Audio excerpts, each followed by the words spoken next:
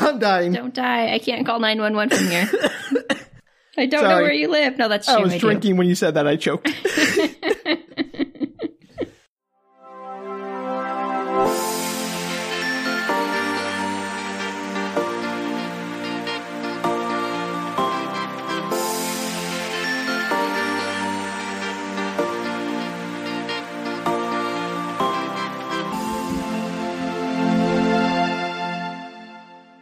Hello, everybody, and welcome to Book Retorts. I'm Danielle. I'm Sam. And this is a podcast where one of us explains a weird piece of media to the other that they don't have any experience with. And it's extra weird this week, I can guarantee it. It is. We are in part 2. Part 2, everybody. Go listen to part 1, or don't. I mean, like we've always said, you can certainly just drop in. Sam's going to recap here shortly anyway. Oh, boy, am I. By Jude Deveraux. And if you didn't listen to the first part, again, don't worry. Apparently it has no bearing on the second part, as informed to me by Danielle. No, it really does have a lot of... Well, it doesn't, and it does. This is my point, Danielle. Sam, why don't you fill us in on what happened in part 1 of Legend? This is going to be an extremely short recap because very little consequence seemed to happen in part 1. All right, we might have to add some stuff in because some of it does relate, Sam. All right, so there is a woman named Katie or Catty, depending on how catty you want to be. There is a line in the second part that says Katie with a D, so I'm going to assume it's going to be Katie with a D. Yeah, I don't care. I'm still going to, my headcanon is she's Catty with a D, and she confuses people. It's Katie with a D. Okay, anyway.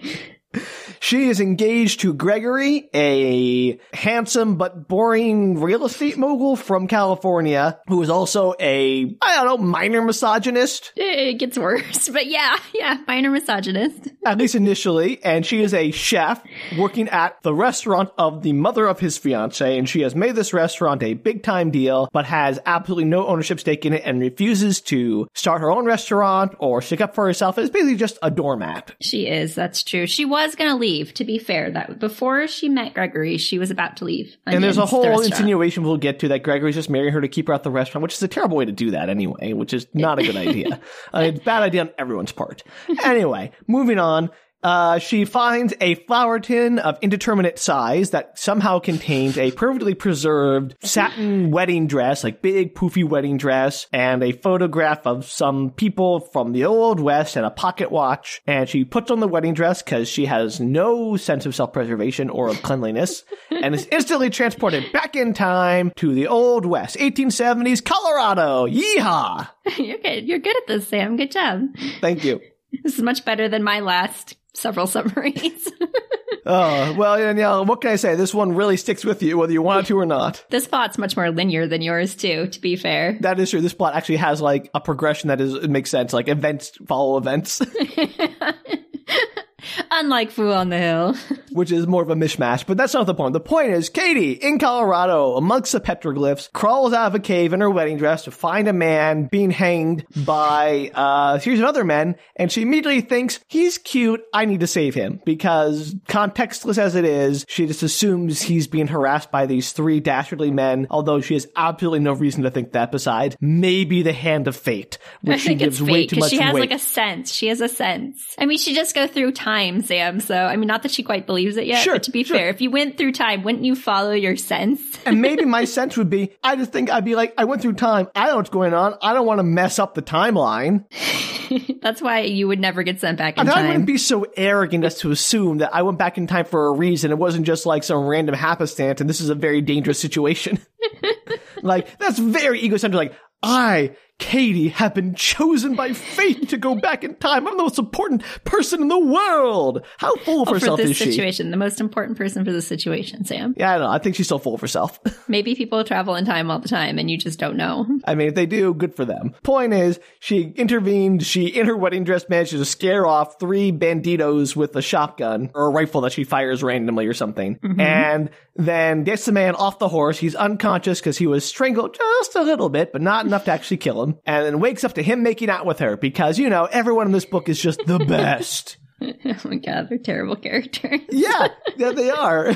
Doesn't it hurt to hear them summarized this way?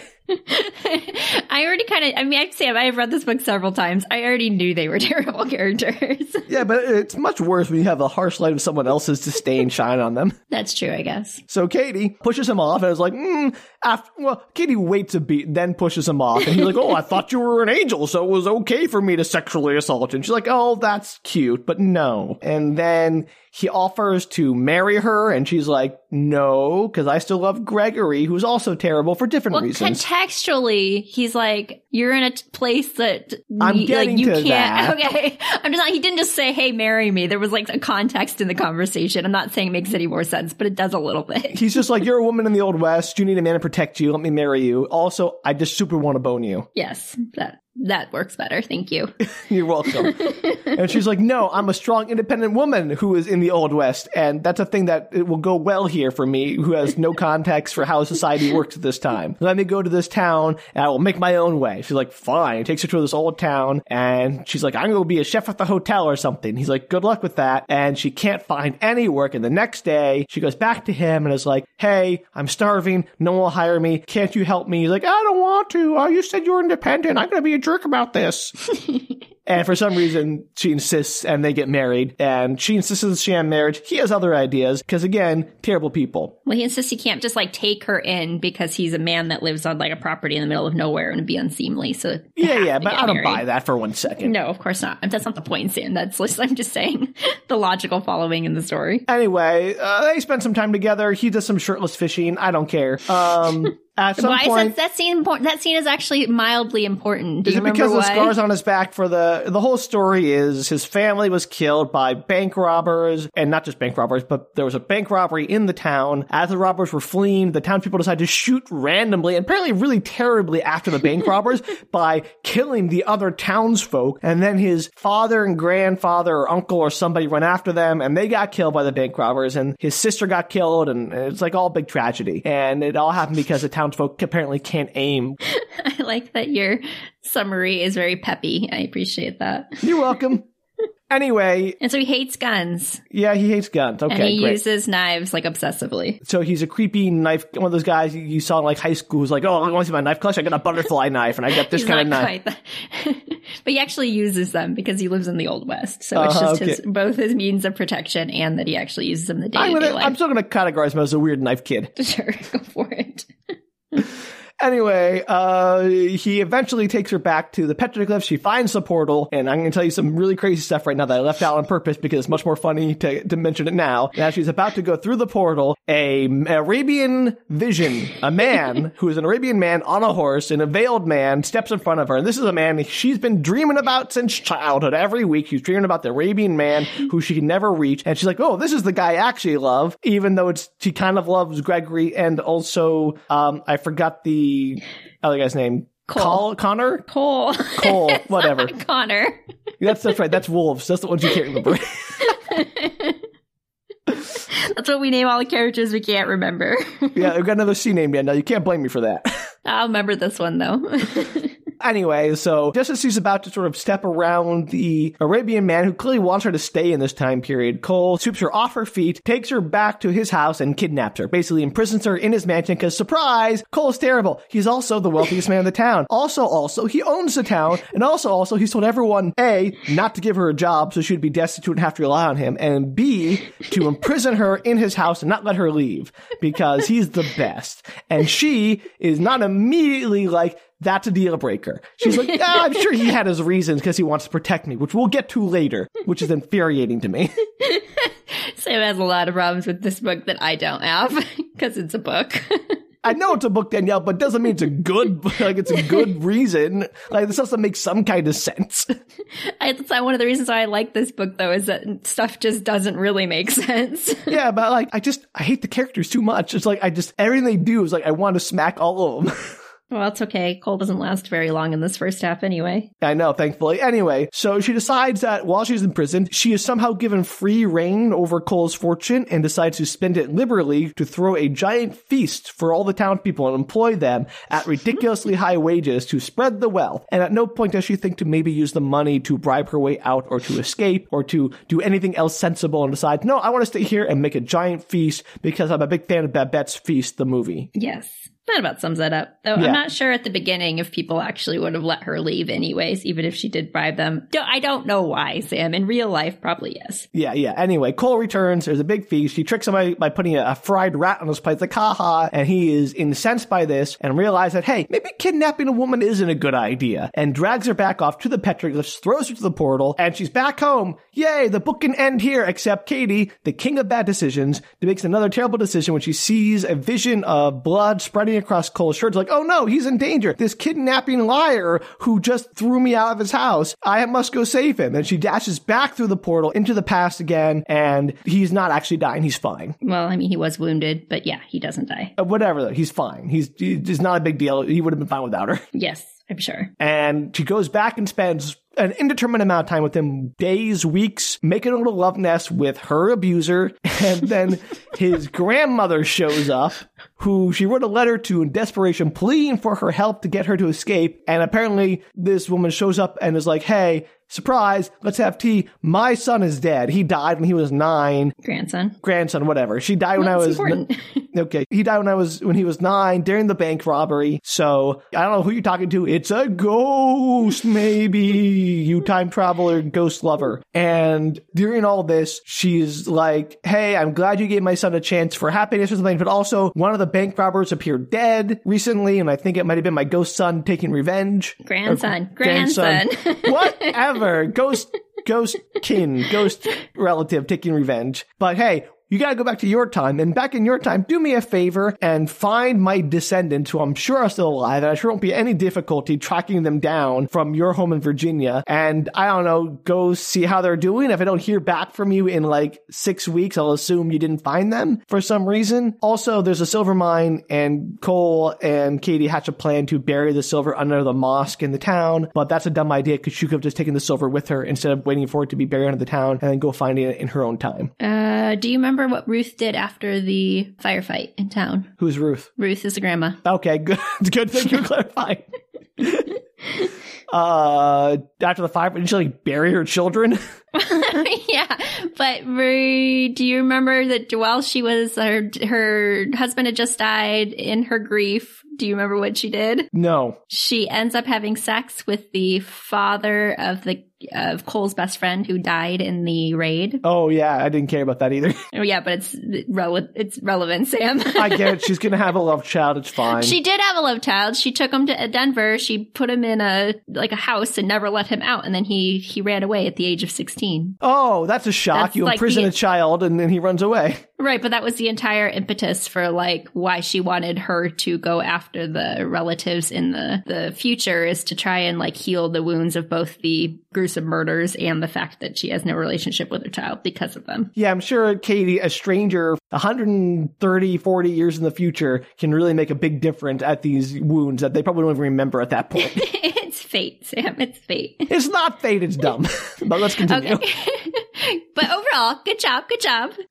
I'm impressed. You know you're doing Fool on the Hill every time people just showed up from having visions. So I'm going to stick by at that. Just saying something happens because, it's fate is just as nonsensical. It sure happened way more in Fool on the Hill, though, to be fair. I mean, this entire book is nothing but the hand of fate guiding Katie to make bad decisions. That's true. Moving on. Thank you. Good job. Good summary, Sam.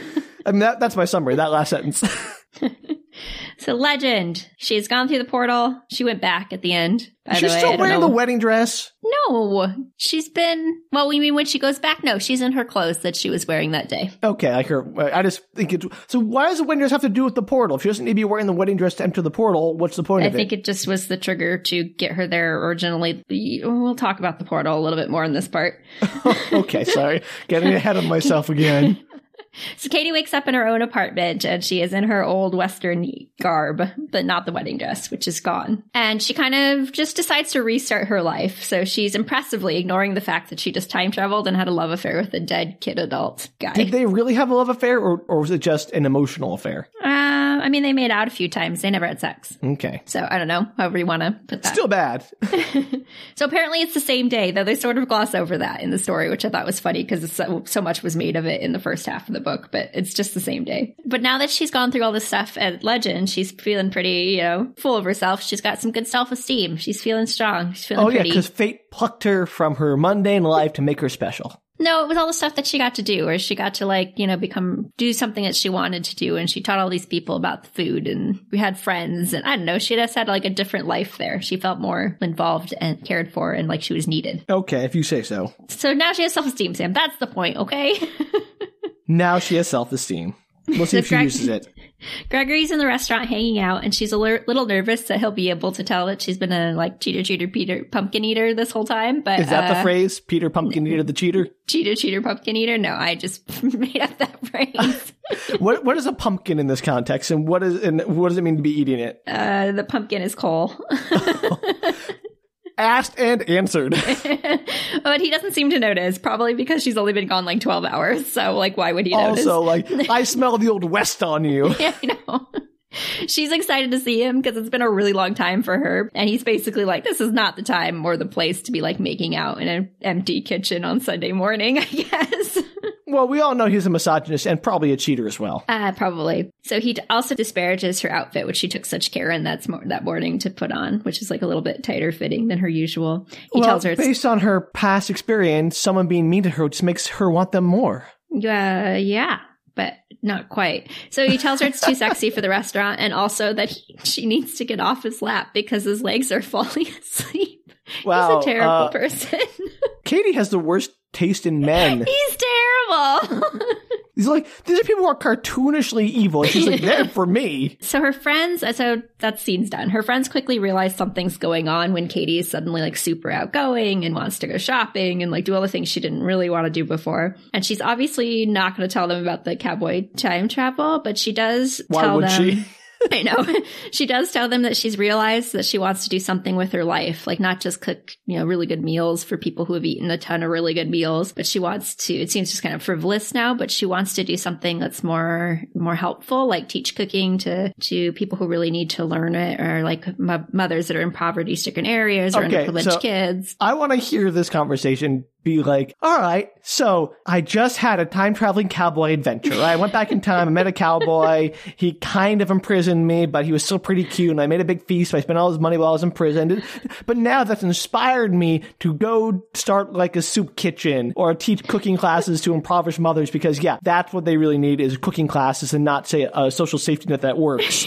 Because they have so much free time to cook elaborate meals for their families. Yes, I'm not disagreeing, but the concept, what she says in it, basically she got a lot of value out of teaching all the people of legend who had never like learned any of that before. Look, if she wanted to teach cooking, that's fine. But you don't need to like paint us some altruistic gift to the world about learning cooking from the great and powerful Katie. Well, she's not I don't think she was putting it as that. I think what she was saying is that it was nice to see people who kind of like wanted to learn, who didn't know how to do healthy meals, like learn how to do healthy meals. And so like the part of the concept for her was teaching people who like the American population. Was healthy cooking like the biggest problem in the Old West? Oh my God, let me finish my sentences. No, because you said it goes on for 1,000,000 years, Danielle.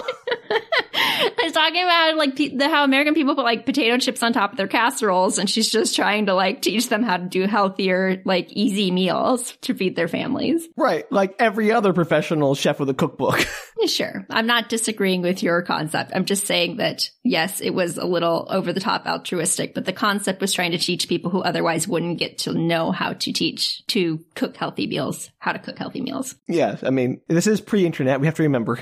Yes, it is the 90s. So her oldest friend, Jane, is convinced that something has happened that would change Katie's perspective because, as you said earlier, she's normally a doormat. So that's what she says.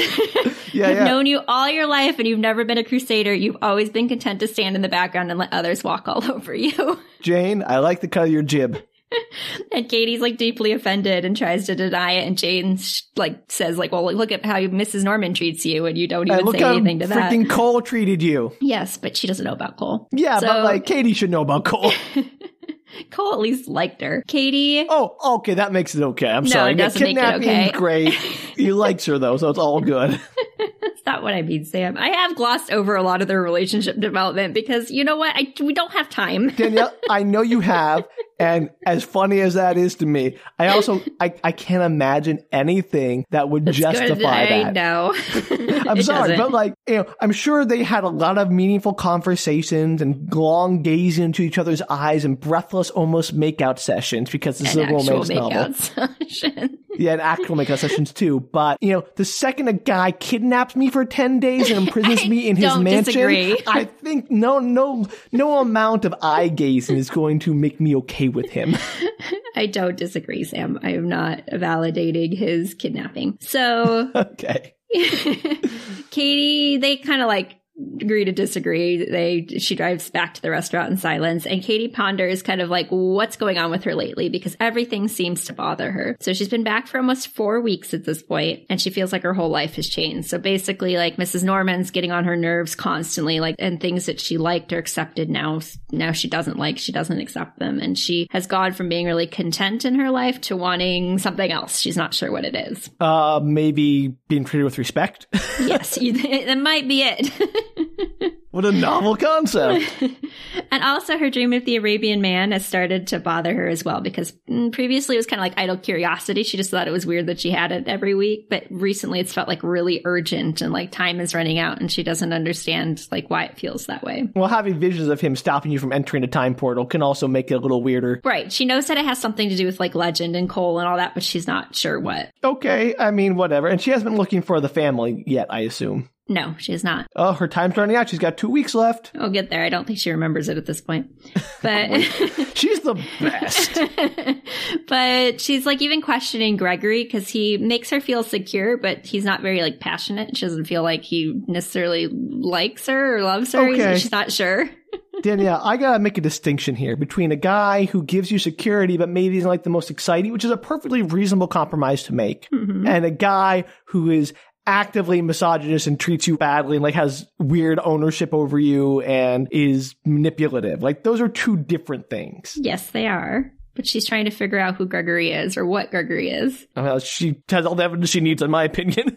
Well, it's like to her, she's like, well, why does he want to marry me if he doesn't love me? Doesn't that prove something? Because I don't have anything to bring to the table. I'm not rich. Like, why? He's really well off. He could have anybody, but he wants me. Does she not understand how people work? No, she does not. Like, people marry people for like, would do that even if they don't love you, for control, for money, for thrills. I don't know. Well, and she doesn't have the self-worth to be like, I bring a lot to this relationship. Like, I run their entire restaurant. Yeah. Like, but she doesn't have that yet. Or even just sex. I mean, come on. Yeah, they don't have a lot of sex. That's the whole point. Well, that's not the whole point, but that's part of what she says. Okay, well, poor Katie. Yes. So one day she asks him why he wants to marry her, and he scoffs and asks if it's like one of those questions that no matter what he says, he'll be wrong, which, yes, in real life, that is one of those things. Yeah, it's a trap. Like, you're it's an absolute trap. Right.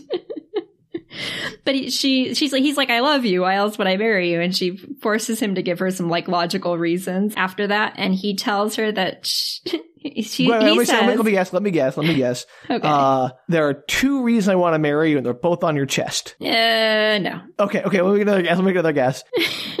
It's because I hate to see you go, but I love to watch you leave. No, I don't think he's that attracted to her, Sam. Okay, we'll try another one. If I didn't marry you, you would leave our restaurant, and my mom wants me to control you. Ding, ding, ding, ding. Oh, but no, he doesn't say that.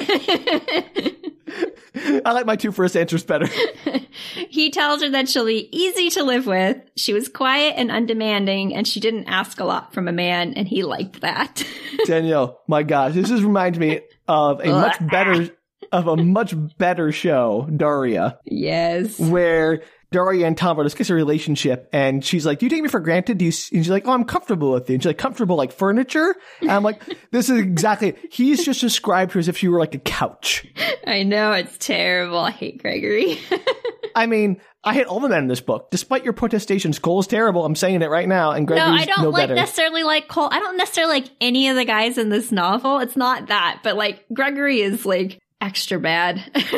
Well, because he has no, as you said, dorky naivete that might help. He has no redeeming features in this is the thing. Like the other ones at least are like a more well-rounded character with like 3-dimensional traits and some good, some like mini bad, but some good. Like Gregory literally he's just he All like bad. mustache twirling evil. I really want to know, how did Katie end up with this loser? Like, what was like his romance? Like, hey, baby, you're in my restaurant. Let's get married. That was it? No, it was 6 months of like he took her out for dinner and brought her roses, and she'd never been spoiled that much. So she like instantly fell for him. Yeah, because apparently no guy likes to try to date an attractive, professional, successful chef.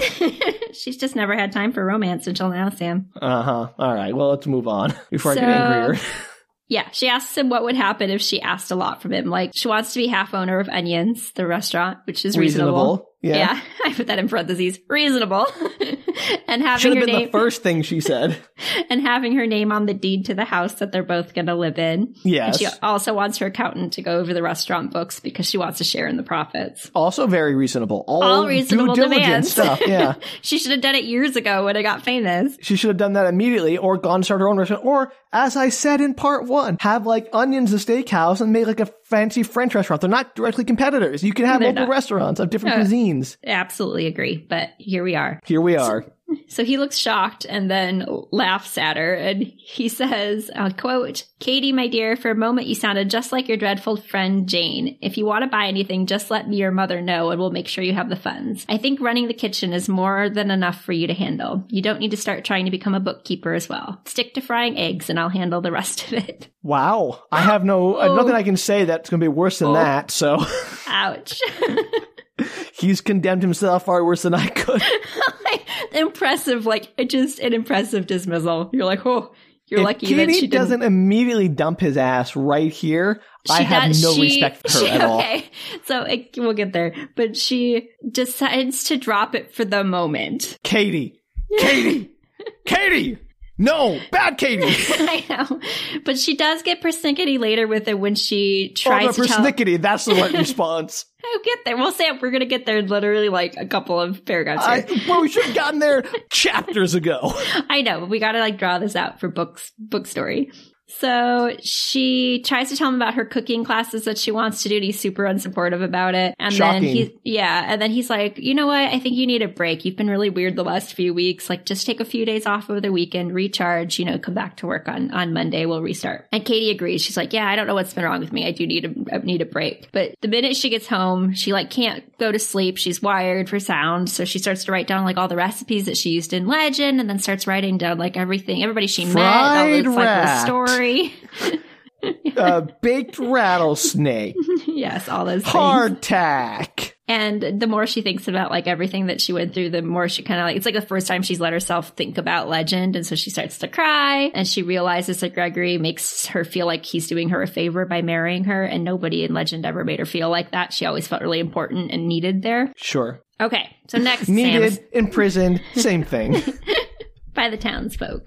So a series of events happen, Sam. So she goes back to work. And one evening, Mrs. Norman is, as always, following her around the kitchen, critiquing her choices of ingredients and presentation and all of that. This is like the first time you actually see Mrs. Norman, which I think is How funny. did she 'cause put up she's- with this for years? I don't know. And finally, Katie yells at her to get out. It's like shocked. She leaves the kitchen, and the entire kitchen staff erupts into applause and cheers until Gregory comes in to ask her what the heck's going on. And she basically tells him to like go mind his own business. She's in the middle of cooking.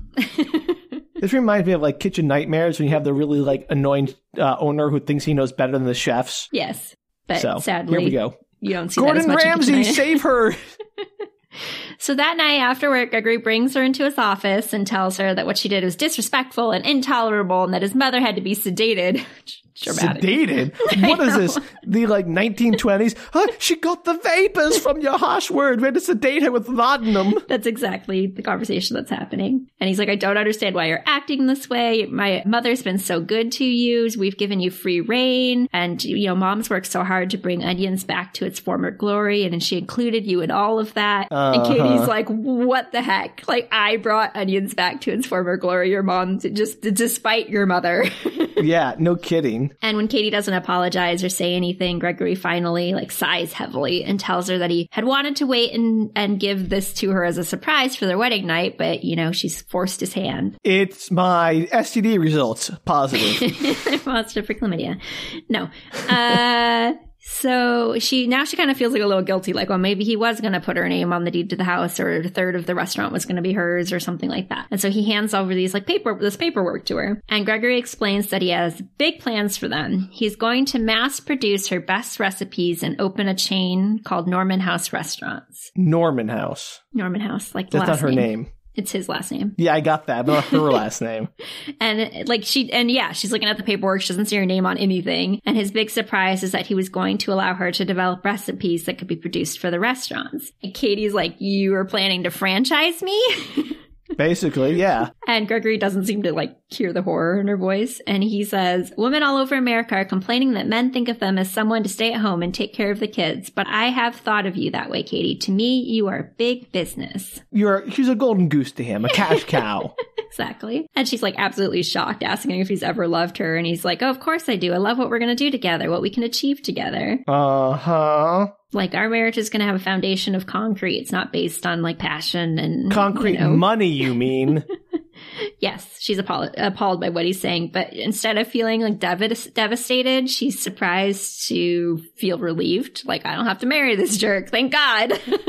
I mean, sure, it only took you at least 4 weeks longer than it should have. Yes, absolutely. She draws out her keyring and removes the keys to the restaurant and puts them on his desk, wishing him goodbye. And he grabs her as she's trying to leave, trying to tell her, oh, I love you. We can do such big things together. And I could have chosen anybody, but I chose you, essentially. And then he shows... Whoa. He could have chosen all those chefs, professional chefs he had lining up an onion to were revitalizing. Any one of them he could have chosen. But he chose her. And then he shoves 2 tickets to the ice show for the following Thursday into her hands, saying he bought the tickets for them to go. And she's like, I work Thursdays, obviously. And as she looks down at the tickets, she sees that there's a handwritten note on them. And it says, can't wait to see you, Greggy. Bunches of love, Bambi. Uh-huh. Guess who called that one? You did. And Katie laughs. She's like, tell Bambi hello for me. And she gives him back the tickets and leaves. Well, didn't I say this from the first time you mentioned Gregory, that he was going to be an 80s or 90s, yes, slick back hair, sleazy guy? Yeah, okay. So yeah, played by the guy that was in Titanic that plays the character that the main girl. Or the guy from I think I said the wedding singer, that guy. Yes, totally. Either would work. Same vibe. Exactly. So, fast forward, she's on the way to the post office to send some resumes. She hit the ground running, and she walks by a bookstore with a window display about gold mines. Oh, here we go. But it wasn't a gold mine, it was a silver mine, Danielle. We'll get there. Thinking of legends, she stops and looks at the books, and she finally sees one titled, The Lost Maiden Mine Could Be Yours. I don't know if you... I remember, there was a mine that was lost. You mentioned it. Yeah, there's a mine mine that was lost, that was found, I think it's in the 80s. I think I said this is the 70s last time, but it was found in the 80s. It was a big to-do across the nation. And they wasted all the money on lawyers litigating who actually got the spoils. Yes, but apparently, according to this book, it hasn't been found. So Katie laughs, thinking that the books are out of date or whatever, but on impulse ends up going into the store. And she's looking through the books and assuming she's going to find... change history. Assuming she's going to find articles about what was, the mine that was found. And she's like, but there's nothing in the books. It doesn't say anything about it. And she's like, well, they can't be all out of date. And there's a really simple solution to this, which is just check the date of the publishing of the book. Yeah, check the copyright page. Has she ever read a book before? And during this scene, every time I read this scene, I'm like, this is dumb. Seriously, all I gotta do is look at the back of the title page, and there should be a copyright date right there. She also asks someone if they remember the story because it was such a huge deal and they have no recollection of it. And suddenly she's wondering if the mine really hadn't been found. Does that mean that Cole found it? And if he did he live past 9 years of age? What's happening? And she runs off to the library. If Cole did find it, how did it get... it got found by people in the 80s, presumably through their own means. So someone finding it again in the 1870s shouldn't affect their ability to re-find it if it was still lost. I don't know, Danielle. But there wouldn't be any money in it, so probably wouldn't have made... So why are they writing books about it? I'd say, I don't know. Because it's apparently it just was never found. I don't know you're right. It doesn't make any sense. It doesn't. I'm willing to give a lot of leeway to time travel because it's all pretty nonsensical anyway in terms of how books and movies and TV shows use it, which is fine. It's fun. It's goofy. But you gotta have, if you're gonna do a butterfly butterfly effect situation where everything you do in the past is going to have a big effect on the future, that's fine. Or if you're going to have like, you can go back and deliberately change things, that's fine. If you're going to do like a 12 Monkeys where you can go back in time, but you can't change anything, but you got to pick how your time travel works. Well, apparently, maybe somebody found it in the past and therefore it hasn't been found in the future, which doesn't make sense. They could still be looking for it. They wouldn't know that there was no gold in the mine. Yeah, exactly. Okay. But alas, it has not been found for reasons, Sam. Okay, sure. So fast forward 1 week, she's been researching Legend continuously, and the mine appears to still be lost. And the story that Ruth had told her about Legend, how she had like shut down the whole town and sent everybody out, and there was like a cholera epidemic, and everybody blamed her for the destruction of the town. That all seems to be true to history as well. And the story about Ruth moving to Denver and having a son named Cole Tarek Jordan. Tarek was the name of Cole's best friend that got shot during the robbery, as a reminder. Sure. So she had another son to replace her dead son and the son of her lover, and named her new son after both the dead children. But this is the son of her lover. Right. So what I'm saying is her lover's actual son, the best friend of Cole, was killed. Yes, but that wasn't her son. No, but I'm saying it was her lover's son, which is what I said. Right. She named her new son after her dead lover's son and her dead son. Yes, she did. That's creepy. Well, I don't know if it was a family name. Maybe. I don't remember what the dad's name was. Maybe Cole's a passed on name. I'm just saying, like, there's no way that kid doesn't have a complex. Like, she's trying to replace her dead children with me. Like, that is obviously going to give that kid a complex. Yes. I mean, he already has a complex because, he locked her in a cabin for 16 years. I get he's raised in a my point compound. Is further evidence that she's a terrible mother. Well, yeah, grandmother, definitely. And whatever. she knows that. She knows that. I mean, that's not, she never says that she was a good mother. So grandmother she found, also, whatever. Or no, probably not a good grandmother either. So she found one mention of Ruth's passing away at some point, and she was survived by C.T. Jordan, who, it's her son, who was unable to attend her funeral. And that makes her sad because she's thinking, oh, she never got a chance to reconcile with her son after we talked, kind of thing. Yeah. But what about the son? How does he feel? Like, why does the son have to reconcile with his abuser? He doesn't, and he is never mentioned in the story, so I don't know.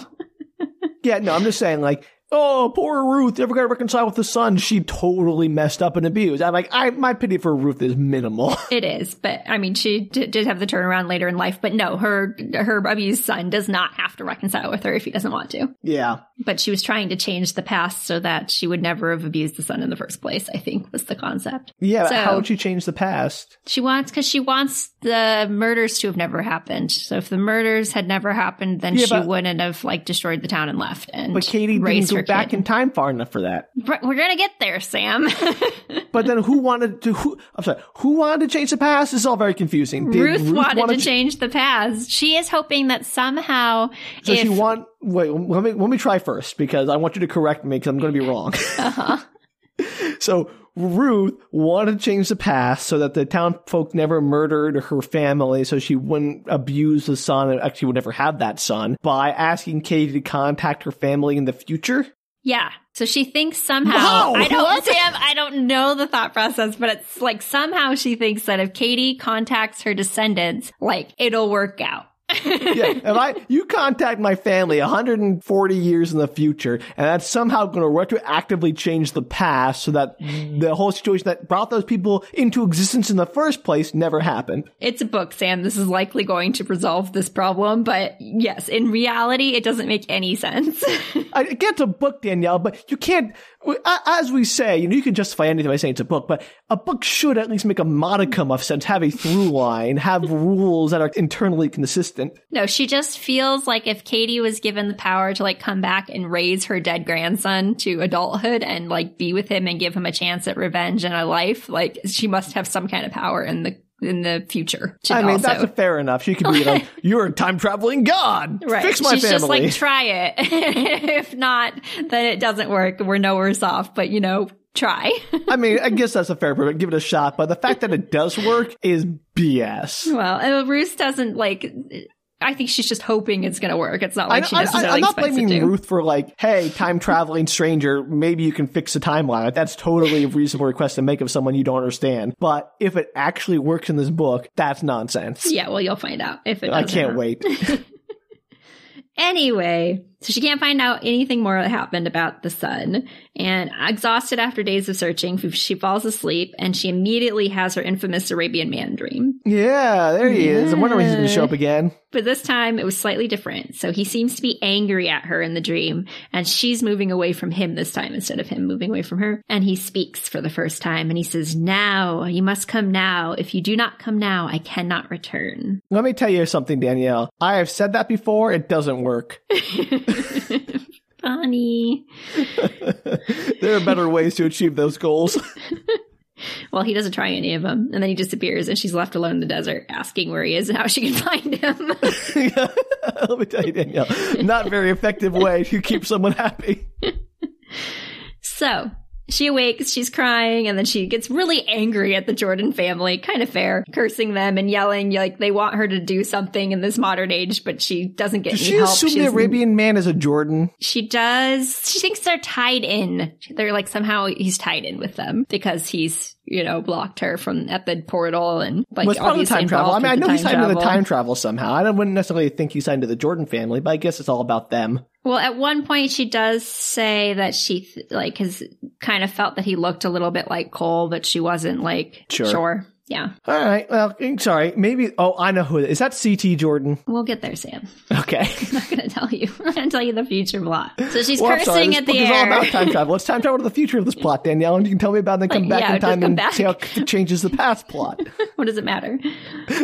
So she's cursing at the air, like, help me. Like, I can't do all this on my own. I don't even know what I'm supposed to be doing for you people. And suddenly she can hear Ruth's voice reminding her that she was to be given 6 weeks to contact her descendants because apparently she didn't remember the last conversation she had before traveling through time.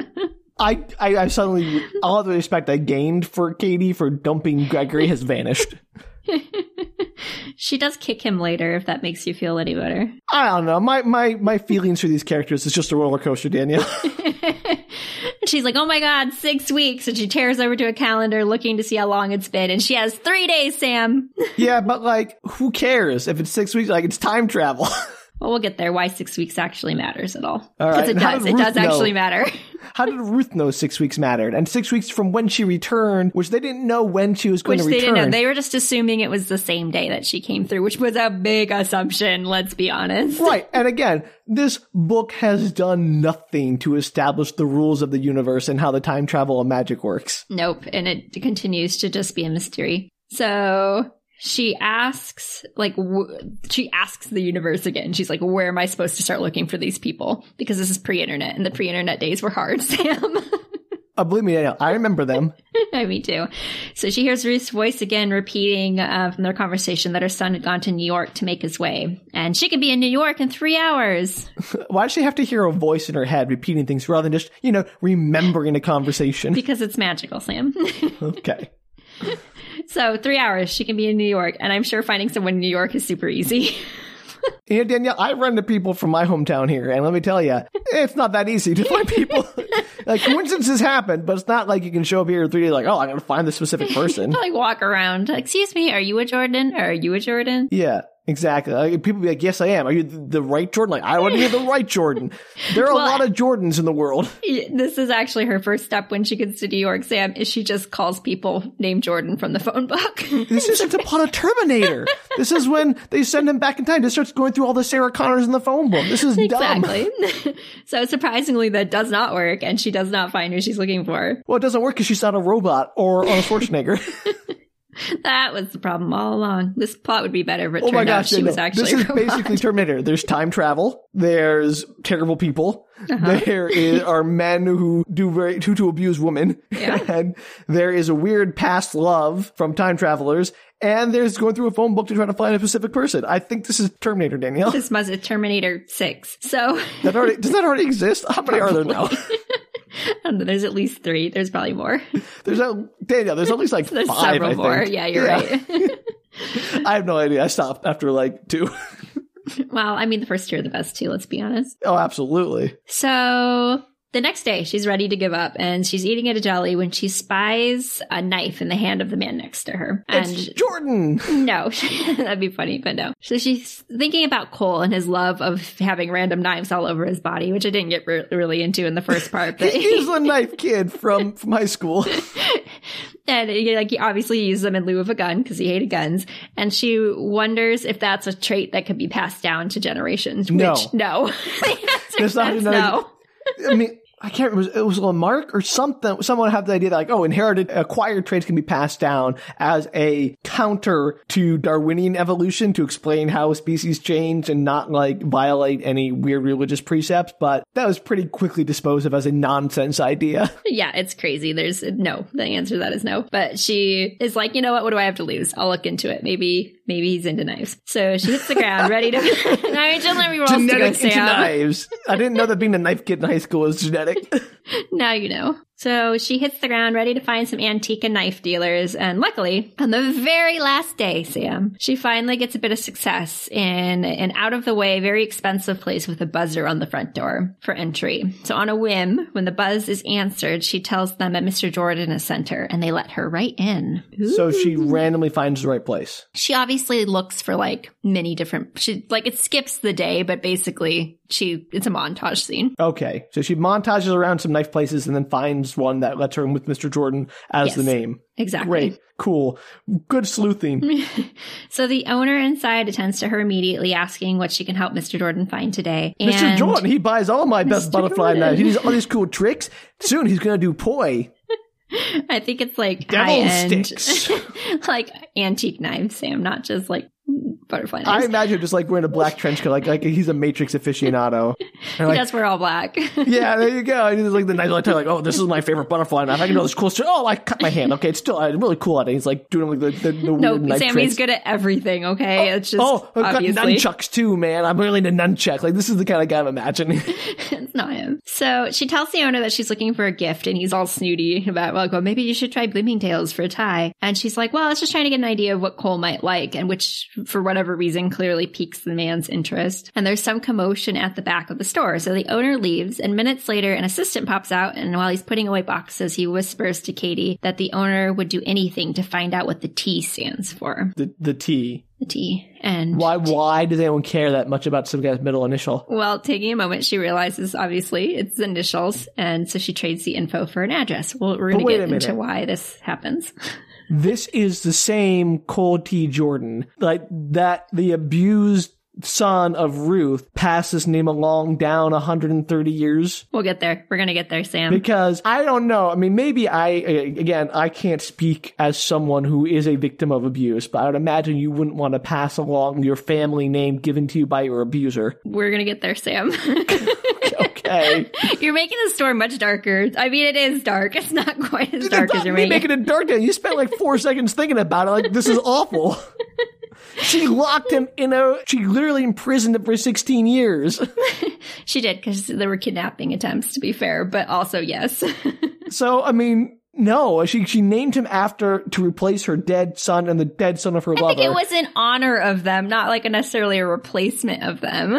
I mean, I don't know if it was honor of them or not, Danielle, but there's no way that kid doesn't think he's the replacement. Well, I'm sure, but they don't get into the in-depth psychoanalysis of the guy for the great-great-grandson of, I'm just saying, Cole T. Jordan the 15th or whatever, BS.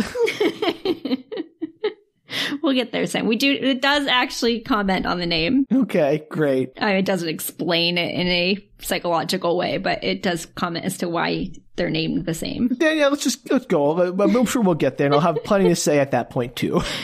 So it's a fancy office, and the assistant will not let her pass the desk, shockingly, because Katie can't explain why this is the last day she has to see him, Sam. But is Cole there? She doesn't know.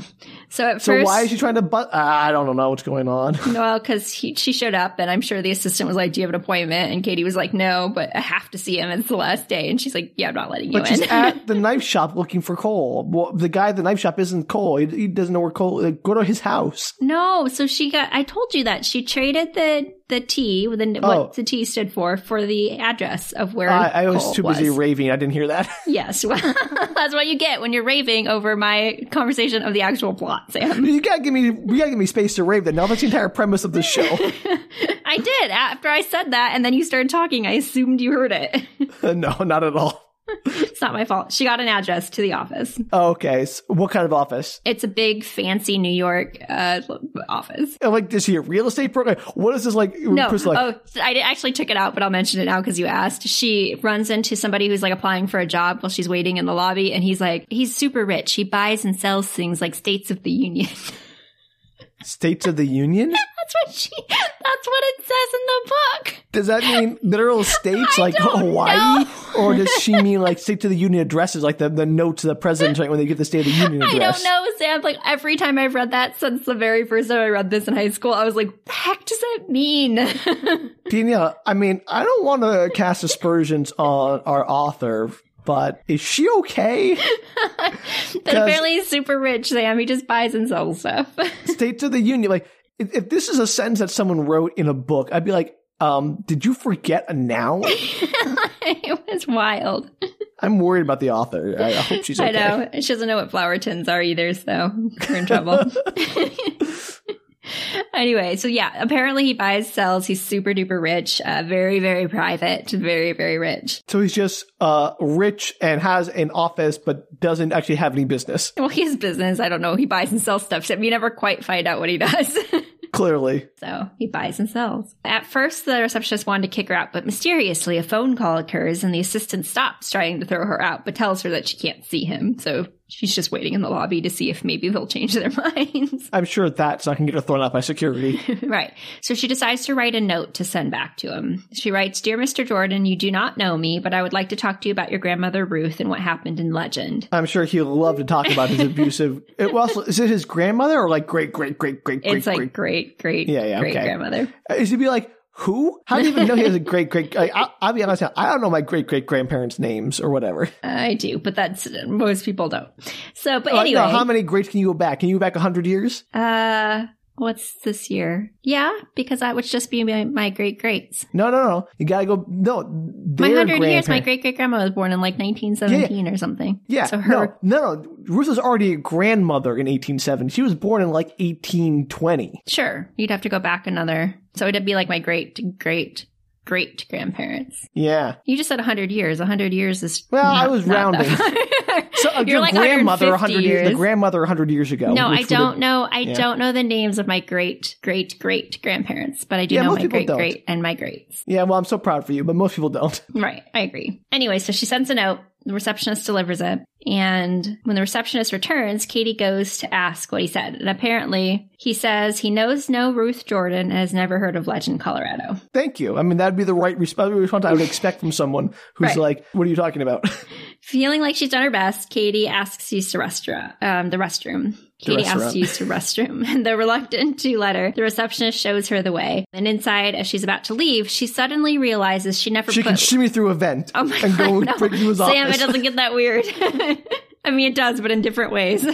Okay, great. Does she like hop on a seat and like pretend to leave and they go and like, oh, look, she's already left, and then she like sneaks out? This is where, like, just after this scene is where the book starts to get super weird. Oh, I'm sorry. This is where it gets real weird. So I actually forgot how weird this book was until I was writing it all down. And I was like, man, this book's strange. So she suddenly realizes that she never put Legend, Colorado on the note, but that's what he said back to her. So it's one of those, I never said where Legend was. Yes. And so she knows that he knows something. And that he knows that she knows that he knows that she knows the grandmother that knows the other guy who knows the thing. Right, exactly that. So instead of returning to the receptionist's desk, she decides to sneak into the other hallways trying to find his office. Yeah, I'm sure like a random woman sneaking around an office would not be unnoticed. Apparently it's after hours, like it's just a little bit past 5, and so... Not even more noticed! Yeah, so there's nobody in the hallways, so she pretty immediately finds his office. It's like obviously his, and she decides just to walk inside. She's the worst! I know. So a man is standing inside, dressed all in black, pulling a sweatshirt over his head, and he stops. Flinging a knife around, a butterfly knife. We'll get to knives. He stops as she waltzes in, and she freezes because only half his face is covered, Sam, like a veil. He is her masked man! Dun dun dun! I am Sam's complete lack of surprise. He's her Arabian prince. Yay! I'm gonna hate the rest of this. Their story plot's stupid. I mean, I've already hit it most of it so far, so why not? It's important to note that this is like 60% of the way through the book that she meets this person. I want to be clear, just to say that I am not saying I hate that this book exists, because it sounds like it's a lot of fun, but I definitely hate the characters. Yeah, that's fair. I definitely do not read it for the characters. I read it for the rest of... I read it mostly... I mean, the first part's pretty fun, but the second part is bananas. So I mostly read it for the bananas second part. Let's make this banana split, Danielle. Let's go. So he finally pulls the sweater down and she gets to see the rest of his face for the very first time. And he's absurdly handsome because, duh, it's a romance novel. Okay, let's just skip past all the, like, gushy details here. Sam, I skipped so much stuff. You're going to be so pleased that I don't get into all the details of their stupid relationship. I think, Danielle, you did that as self-preservation because you know what my response would be.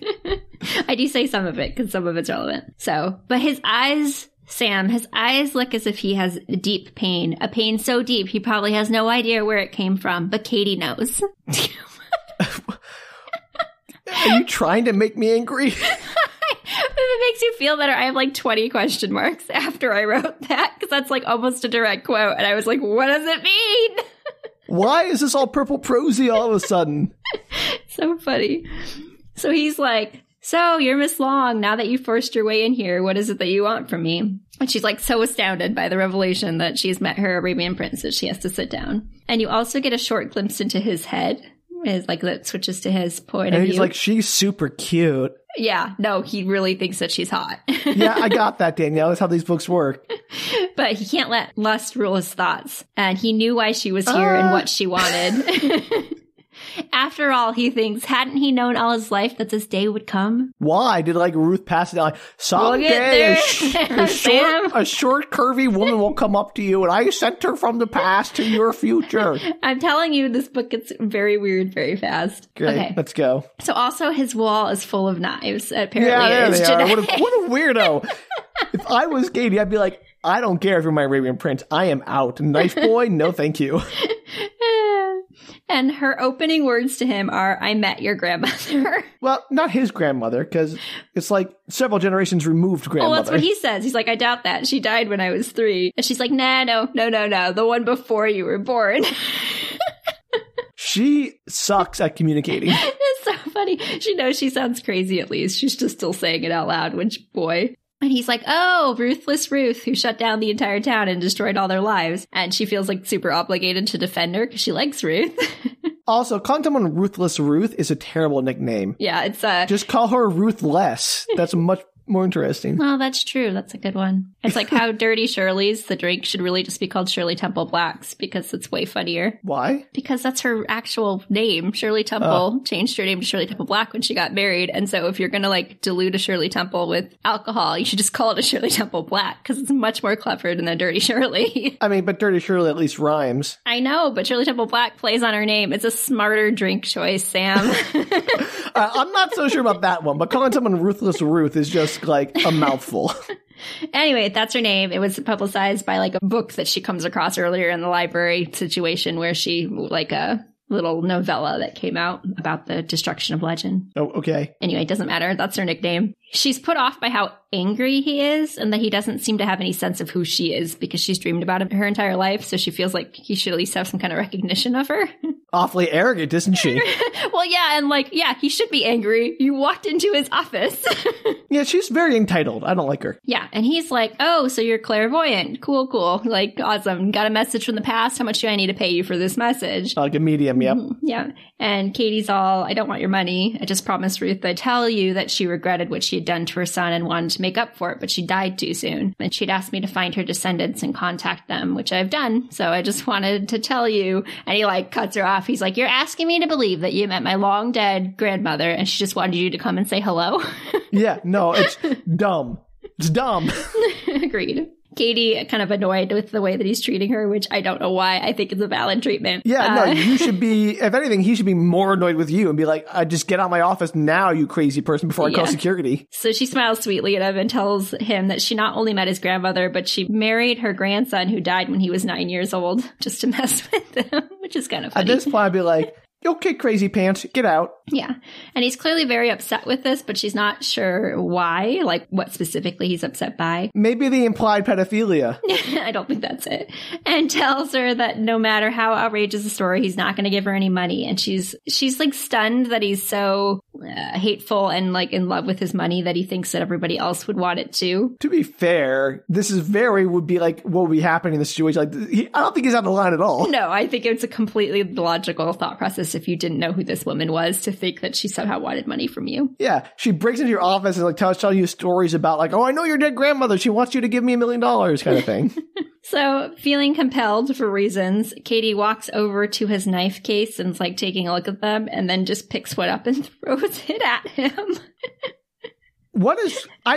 Okay. As one does. And he catches it in midair, and for a moment she kind of like sees Cole, like in him, and then it's gone, and she tells him that she's given him Ruth's message, so she's gonna leave now. Why? Why would you even take that risk of throwing a knife at somebody? I don't know. What if she had actually hit him? That would have been the end of that story. I wish the book ended with her killing him and getting arrested. And he's like, are you sure you're going to leave? I have more knives you can throw. I like him. I hate her. You're not going to like him later. But yeah, at the beginning, he's totally the logical one. And I'm sure I'm not going to like him later, but like, because every character in this book becomes awful. Oh, yeah. The funny part, though, is like with this scene, you're in her head. So you're getting all her, like, it's through her viewpoint for the most part. That like, he's definitely makes more sense than she does. But the book is trying to convince you. Yeah. Like the book's trying to convince you she's the logical one. You're like, no. Anyone who wasn't a moron would be like, okay, I can't go in there blathering about time travel. They'll never believe me. That's dumb. I gotta find like, oh, I found this old notebook of your grandmother's or something. Yeah, nope. She doesn't have any backstory. She literally just pops in and is like, so I talked to your grandma. She's not very bright. No. So she gets really mad at him at his parting shot, launching into a speech about how wonderful his family was and that those lovely people gave birth to someone like him is disgusting, someone who only thinks of money, and then mutters that she can't believe she spent all those years searching for him. Years? Yeah, because of the dreams, Sam. Uh-huh. And also, lovely people, you mean the manipulative kidnappers. Okay, but she doesn't think of them that way, Sam, and neither are you supposed to think of them like that in the book. There's literally no other way to think about them. I'm not disagreeing, Sam. I agree that they are manipulative kidnappers. I'm not saying she can't think of them that way. I'm saying she's wrong to think of them that way. She's objectively wrong. For the point of the plot, you can't think of them as manipulative kidnappers. I'm saying this plot is dumb in that case.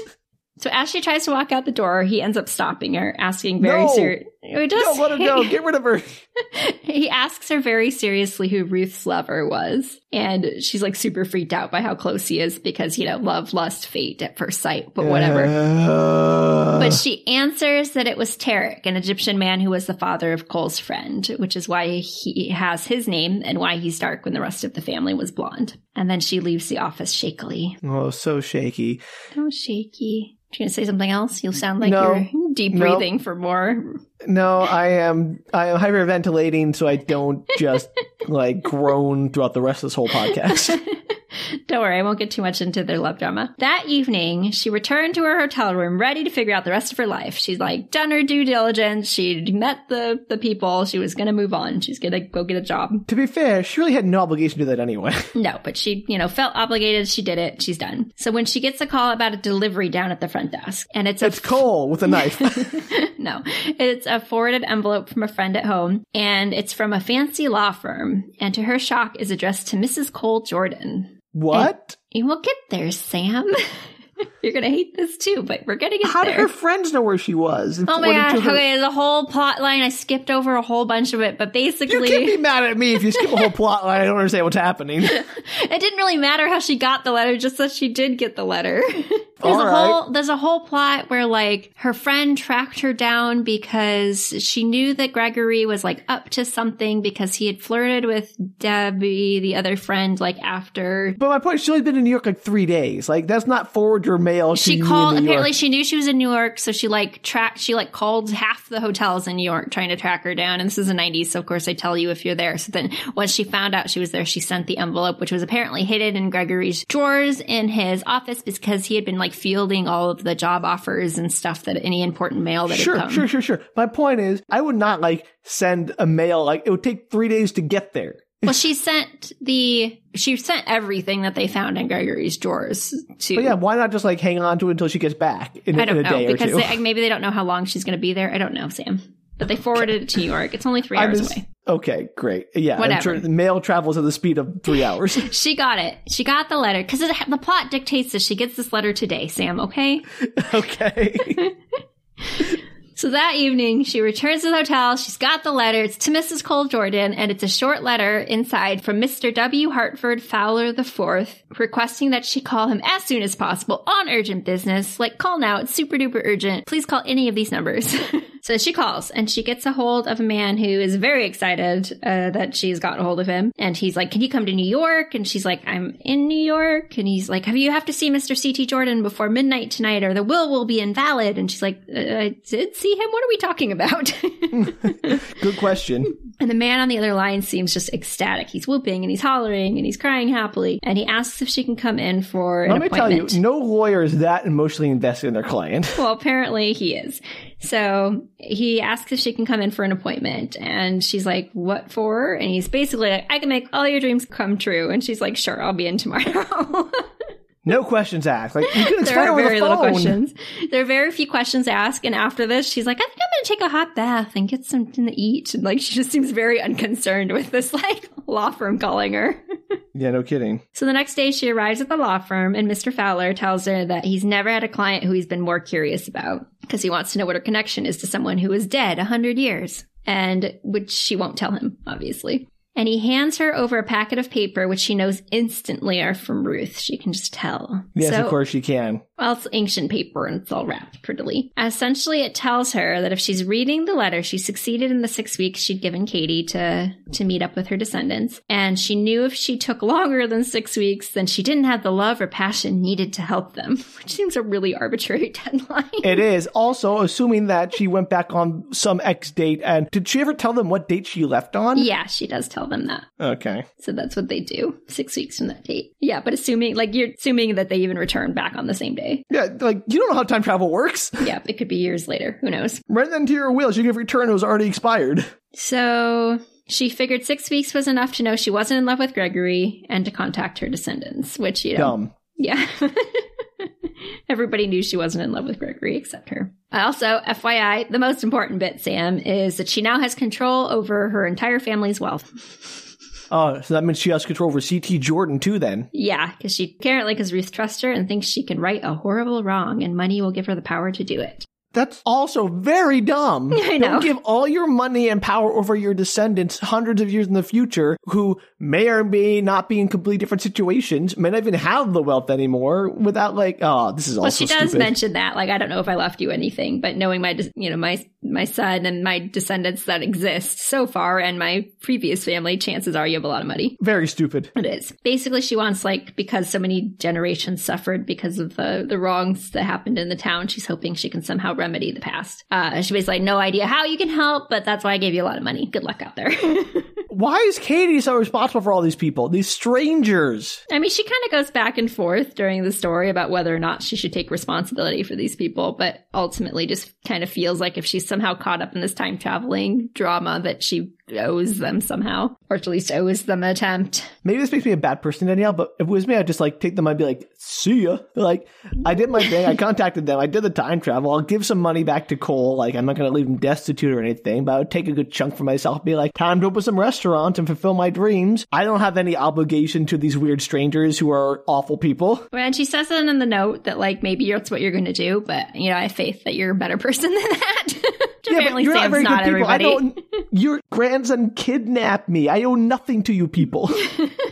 But she doesn't think of it that way. So it's not that I don't think she feels like she owes them, but I think she feels like because she's wrapped up in all of this, it's like her universe honor. Like, she needs to somehow, like, if she can help resolve it for this family, that she should. Not that she's necessarily indebted to them in any way. Fine. I think she's just trying to be a nice human being, Sam. Yeah, but I mean, she could donate that money to charity then or something. Set up like a fund to help people. She doesn't have to untangle one family's drama as her debt to the universe. Well, that's what she thinks, so that's what she's going to do.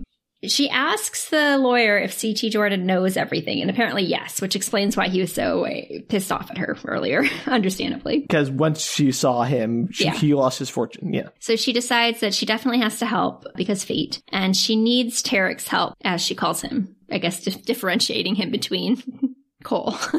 Yeah, but like maybe call him what he wants to be called. Well, apparently she calls him Tarek. I don't know why she needs his help. That's not ever made clear in the story. She just feels like she needs his help to make this happen. So she asks the lawyer to drop a document to kind of like blackmail Tarek into helping her. Essentially like, I'll give everything back minus any costs if you help me out. Like, I don't want your money. That's more of a bribe than blackmail, I think. Okay, fine. A bribe. The term is blackmail in the book. Bribe is fine. I'm saying, she's not like saying, I'll expose your dirty secret in life, boy, if you don't do this for me. She doesn't say that. She just says, I'll give you the money back if you help me. So cut to a few days later. She's in the backwoods of Colorado, driving a Range Rover, contemplating all the bad decisions she's made already in life. There's a lot to contemplate. I know. So Fowler had filled her in on some details. Tarek's apparently unmarried, though he has a girlfriend. He's very, very private. He's super into his swords. He's a master of all forms of... into his swords. Go figure. He's super into the swords, and he's a master of all forms of martial arts, Sam. All of martial arts. So, Chinese martial arts, South American martial arts, Japanese martial arts, Korean martial arts, even like boxing, American martial arts, and European martial, like everything. Yeah, it says all forms of martial arts. Kangaroo martial arts. And I capitalized all in my notes because it amused me. Apparently, he's not very close to his family. Well, he's perfect, of course. Yeah. He was raised by nannies, etc. His usual sad, rich childhood. Yeah, so sad. So first, before all this happened, she shows up at his apartment, one of the apartments he owns in the city, kind of assuming he wasn't there because, I don't know. And she just decides, well, I own it, so I'm just going to walk in. So she walks into the apartment and she just wanders around the house until she accidentally runs into Tarek, of course, coming out of the shower. Of course, coming out of the shower, but also, no. I know, why would you just walk in? If you own a place, you can't just walk in. Like, if you rent an apartment from somebody, they can't just walk into your apartment whenever they want to, even though they own it. Like, agreed. And she does say, to be fair, in her flashback, her thoughts about the flashback of all these bad choices she'd made, she's like, I was really full of myself and I probably shouldn't have done any of these things. Well, at least she learned eventually how terrible she is. So she just walks in. She runs into the shower and he sassily asks if she would like to join him in the shower, and she flees to the living room. The answer, of course, is yes, please. I mean, he is really hot. When he finally appears, she tells him her plan, which is to give the money if he'll help. And he's, I think, continues to be reasonably sassy, basically finally telling her that when you grow up your whole life hearing that all your hard work, it doesn't matter how hard you work, all of this is going to be turned over to some stranger. It makes you curious about her. And they've been watching her basically her whole life. Sure. And she tells him her plan, which apparently is to go back to Legend and find a way back to 1873. Why not go back to your apartment or wherever where you have the dress portal opened? Well, apparently that's not going to work. She wants to go specifically to the Petroglyph Rocks because she thinks she can get in there for reasons. Okay. Yeah, right. Because it's worked that way before where she's gone in the same place she's come out of. Well, to be fair, she's been at her apartment 6 weeks and the portal has not opened up. Has she put the dress back on? She doesn't have the dress. It's back in. Well, it's her first mistake. And he makes a lot of fun of her because, I mean, if somebody just came to you and said, hey, I need to help getting back to 1873, you too would probably make fun of them. I mean, I already am. So she gets pretty furious at him and tells him that her life has changed, which is fair. Her life's changed because of his family, not because she wanted it to change. And she got a letter begging her from the grave for help, so she intends to honor it as best as she can. And if he wants the money back, he can help her basically take it or leave it. Mm-hmm. And he pulls out his keys, puts them on the counter, and leaves. So he leaves. Good. Yeah. I mean, if I were him, I'd be like, I don't want anything to do with you, crazy lady. She comes to her senses quickly, realizing she's been a little bit of a jerk and that Ruth didn't ask her to help to make all her descendants help. She just asked for Katie's help. So Katie should get on it. And she immediately tells Fowler that she wants to give everything back except the town of Legend and some money to cover her costs. And can she put that in writing? Because if I were him, I'd be like, BS. Right. So that's Fowler is the lawyer. So she asks him to drop a document. Oh, so okay. she gets the document, and as she's like reviewing it, a server shows up at her hotel door, and C.T. Jordan is suing her for all the money. I mean, to be fair, I would contest the will too, because it's a nonsense will. Yeah, it is. Just take a moment here to say how nonsense that will is. You can't will control of your children like 100 years in the future, I'm going to change the money. That's not how wills work. They're not magic documents you can declare any nonsense you want and it has to be followed. Well, and crazily, because I kind of go over the will just a little bit in the story, it's like a woman is going to be born in 73 and blah, blah, blah, named this, and she's going to have control over the wealth. That's not how it works. You can't will someone to a non-existent person. That will be thrown out immediately. Yeah, I mean, it's a crazy will, but I don't know if they knew that in the 1800s. Like we have a different kind of more strict law than we did then. It wouldn't hold up now. That's the point. Like, Jordan suing her is absolutely going to win. Right. Which we kind of get into in a little bit here. So she finds out that Tarek has another apartment in the city and heads out there. She ends up waking him up, and he's, in his bathroom at the door. And she holds up his paperwork and her own documents, saying basically, like, if you had the courtesy to call me instead of sending a process over, you'd realize that I'm already given the money back. I've already signed the paperwork, and here it is. And they're interrupted by a tall, thin, beautiful woman in a bathrobe, of course. Of course. Calling for him, and she heads to the door and asks if this is the little cook he told her about. Maybe she'd want to work in the kitchen with Pierre. Maybe they like to work in the bedroom with us. Ooh. And Katie feels betrayed for some reason. Why? These people owe nothing to her. Because she's known him her entire life. She's known him for 2 days. She knows it's a crazy reaction, but she hands him the papers quietly and tells him that she's glad she gave him some amusement, and he calls after her, but she leaves. And now again, if anyone in this book had any sense, he would let her go and be done with it. Like, she's done. I'm washing my hands of her. Okay, yeah. None of that happens, Sam. I know, because no one in this book makes any sense. So that's how she found herself in the Range Rover in Legend, Colorado. I got it. She somehow immediately gets her car stuck in the road, and she can't get it out. And so she gets out of the car. She's trying to see what's going on, if there's any way to get her car out of the rut that she's in. And suddenly a shot rings out, and she looks around her, certain for a minute that she has gone back through time and is back in the 1870s. With her Range Rover. It's like a DeLorean, but better. And then another shot rings out, and then another one, almost hitting her. And she realizes, no, she has not traveled through time. Someone's just shooting at her.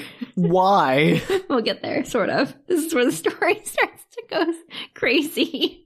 Oh, I thought we already passed that. Oh, we did. It was basically when the will happened, but this also gets particularly weird. So paralyzed, because she's not sure which direction the gunshots are coming from. She doesn't move, and she suddenly hears horses' hooves and sees a man on a white horse thundering toward her. And as he comes by her, he reaches out and slows down, and she grabs hold of his hand and goes back up on the back of the horse, and the horse gallops off. So modern day Colorado isn't the Old West.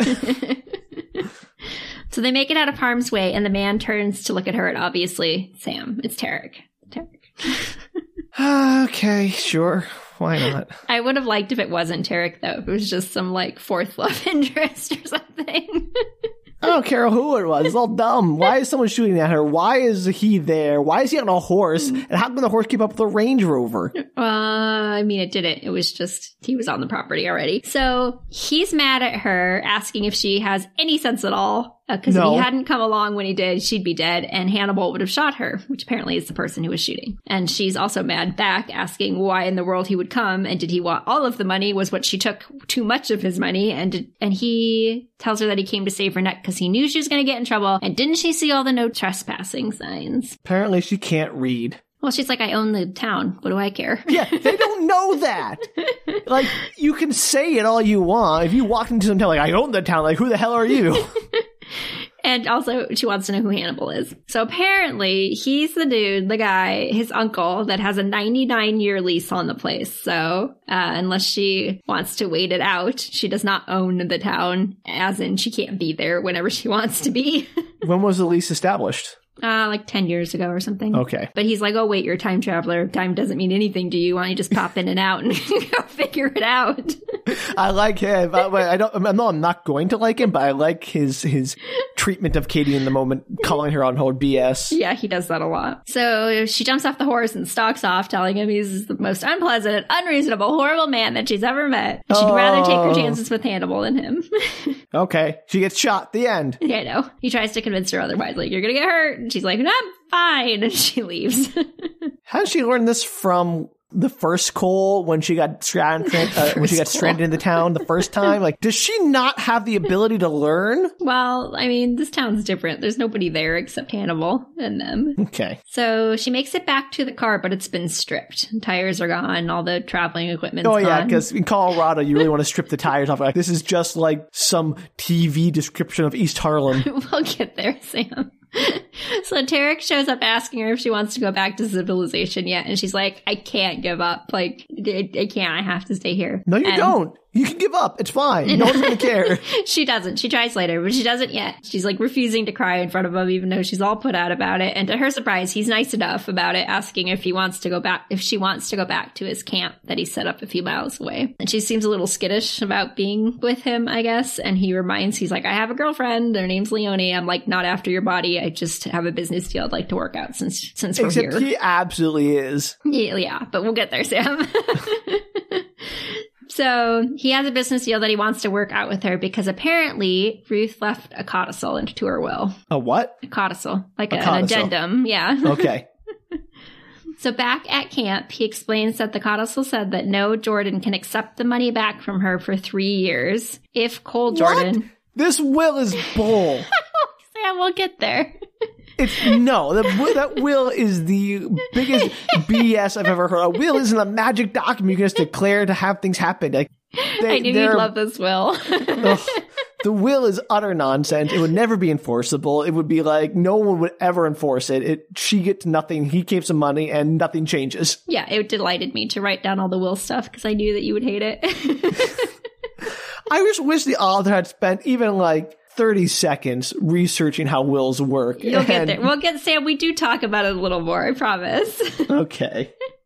But yeah, the will is bananas, and so is the codicil. And basically, it's only in place if Cole Jordan, born in 1864, dies at 9 years of age, which in this timeline, he has died at 9 years of age. Okay. Which is a little confusing because remember earlier when she said that maiden mine was never found, so she wondered if Cole would live past the age of 9. He didn't. But he didn't. And also the bank robber, remember the one that Cole killed when he was a ghost? That guy's still dead. Okay. So it's like this weird mix of time stuff.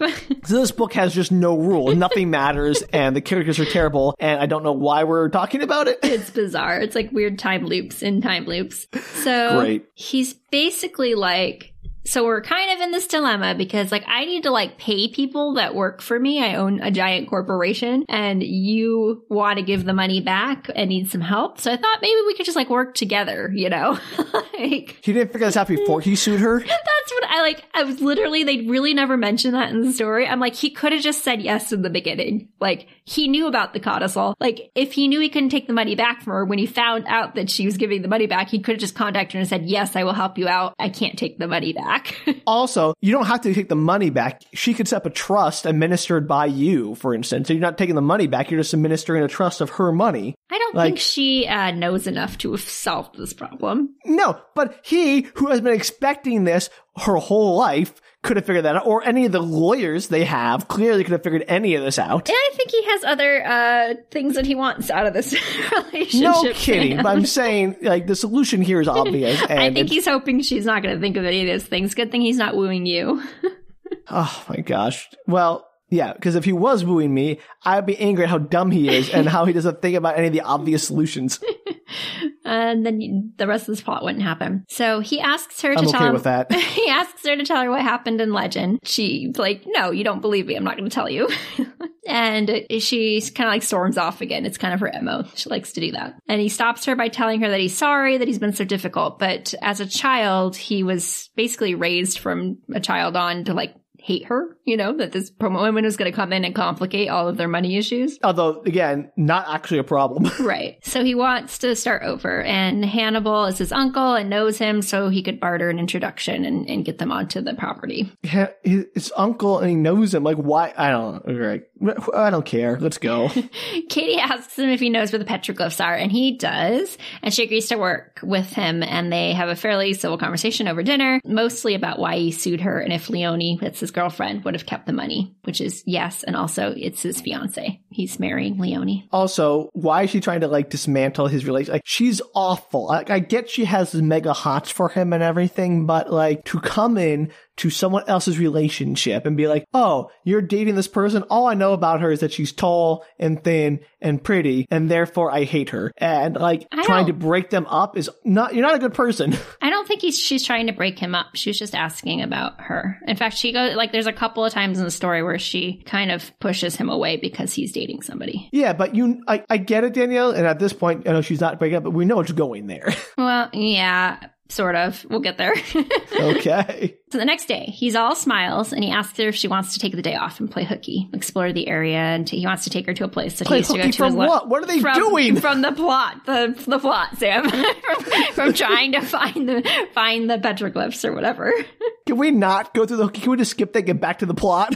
I'll skip over. There's some nice conversational flirty moments. I'll skip over all that, Sam. I mean, you're doing yourself a favor there because you won't have to hear me whine about it. The next morning, he takes her to see Hannibal, and he immediately introduces her as his wife, which she balks at, as one would. What? Good times. Hannibal tells them her driver's license has the name Long on it, which is her last name. Did he steal the driver's license from her purse she left in the car or something? Yeah, okay. He took it from the car. And since it's the 90s, I guess they can't just say, she didn't change her name. She didn't take mine. It's an out-of-date license. Yeah, and Tarek is like, well, I have the marriage certificate to prove it. And to her amazement, he pulls out the license from her marriage to Cole and hands it off to Hannibal. And she's like, that license says 1873 on it. Yeah, no kidding. Like, that's not going to work. And Tarek brushes it off as like a computer error. She's like, it's handwritten. And he's like, yeah, art font's amazing these days. Like, and Hannibal's kind of like an old non-computery person. So he just takes it at face value. No, I wouldn't. No. Just saying, Sam. He explains to Hannibal, he's like, I'm sorry, we had a fight, before we came here. That's why she's being so difficult. And then he says pointedly to her, like, Uncle Hannibal's being super kind, letting us stay here on the old Jordan homestead. And as you know, we can't stay here unless we're married because he doesn't believe in sin. This is so contrived. She gets it. It's totally contrived. Yeah. So Katie catches on, obviously. And when Hannibal leaves them be, she asks why he didn't warn her that his uncle was like super crazy. And he's like, you thought a sane person shot at you? That's a fair point. But also, you could have told her more what the plan was. Yeah, and he ignores her entirely about having the marriage certificate handy, because that's a weird thing to carry around on your body. Well, I mean, if you had this whole plan from the start, then it isn't, but still. Yeah. So apparently the town's fallen into disrepair, a town of legend, and she finds herself telling Tarek about how the town was when she was there, when he asks, even though she knows he doesn't really believe her. And she kind of gets mad towards the end when she's pointing everything out, because she kind of senses his pity that he thinks that she's a little crazy. Yeah, no kidding. And he points out that, like, well, it doesn't matter if I believe you. I'm, like, empathetic that this place upsets you. And, I'm happy to take you back to Denver or New York or whatever. We don't have to look for the portal or whatever. We could work together for the next 3 years until the codicil expires. I still think the trust is the way to go. I agree with you, Sam, but here we are. So she refuses to leave, obviously. And they walk out to the hanging tree together. Oh, the hanging tree. I know, the famous hanging tree. But she's forgotten that on the way to the hanging tree is the graveyard. And she kind of like balks when she sees it. She's like, I don't want to go past the graveyard. And Tarek forces her into it, telling her that he wants her to recognize the difference between the living and the dead. And that she was never married to Cole Jordan because he died many, many years ago. And this marriage certificate you brought out means what? Nothing, apparently. He's not internally... None of these characters are internally consistent. This book isn't internally consistent. No, and what's crazy is, like, he's known that this, like, apparently the psychic will exist, but the easiest solution is that she must be lying. Like, you'd almost believe, like, okay, maybe time travel really did happen somehow. It's just, everyone's making the worst decisions. This is what's frustrating. Like, I'd be fine if there was any kind of through logic or consistency to like, I'm not saying a book has to make perfect sense, so that has to be totally logically consistent, but like, this sets up these expectations and rules for itself that it immediately breaks. You're like, well, then I have no investment because nothing matters. Yeah, the rules don't stay consistent through the story. When that happens, there are no stakes to the story because, like, it's hard to be invested in a story where there's like, oh, someone's just going to do something magical and it's going to fix everything. So I don't really care about their problems or their, struggles because it's not a struggle. It's just going to have a hand-wavy solution. It is. Yeah. So, like, it makes it very hard to care. It does. I agree. However, and yet you've read it 3 times. Care a little bit longer. Maybe more, Sam. I don't know how many times I've read this book. See, like, I care because it's funny to hear you try to justify this book to me. I'm not really justifying it. I think there's a lot of things wrong with this book, but it's like comfort food book. Okay. So, like, we can do ambrosia salad again. Yeah, there's not a lot. I don't like ambrosia salad. There's not a lot of, like, justification in eating too much fried chicken, but you eat it anyway. I mean, you got a fair point there, Danielle. I can't argue with that. So this is like the fried chicken of books for me. Fair enough. And it's not the characters. Like, I think they're all kind of terrible. It's just like especially this next little section of like Banana's plotline that's happening on how this all resolves is just crazy. Stop teasing and get to it. Well, you keep questioning all of the character choices, Sam. Oh, I'm sorry. Let me be quiet for the next 20 minutes. So she gets mad at him and she runs off. She's like, you don't know anything. And she runs off and finds the petroglyphs on her own. But the door doesn't open as she stands there. It's just a rock wall. Yeah, why would it? So Tarek shows up and can tell that she's obviously super upset and comforts her. And then they make out for reasons. I don't know, Sam. I guess caves are sexy. They're not even in a cave. They're just like in front of a rock wall. Okay, I guess rock walls or petroglyphs are sexy, Danielle. Let's just go with it. So as they're making out, Katie's back to the rock. Tarek happens to glance up. And to his surprise, the has opened. Yay! And why? Because the portal has a mind of its own, Sam, as we'll see. Okay. He suddenly realizes that everything she said is true, and now he's feeling like super overprotective of her, now that they've made out. Because he loves her, Sam. Loves her. Okay. Katie senses something's wrong or going on, and she assumes immediately the door has opened, but before it closes before she can see it, she turns around and it snaps shut. What a jerk door. I know.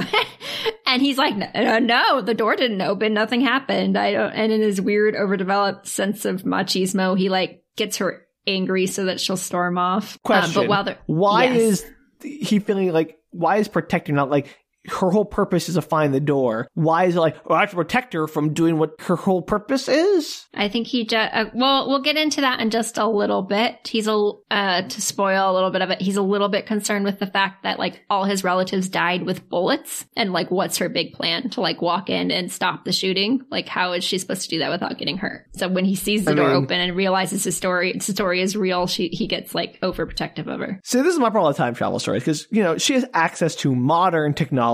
She could do bring a million things back with her that would solve the problem instantly. Yes, but or she could just tell them to, hey, when the bank robbers take the money, let them go. Yeah. Okay, we're going to get into it because there are some complications as to why she can't just walk into town and tell somebody that there's a bank robbery going on. Sure. There is. I bet there is, Danielle. I bet it's contrived nonsense, too. The book did try to, did its best.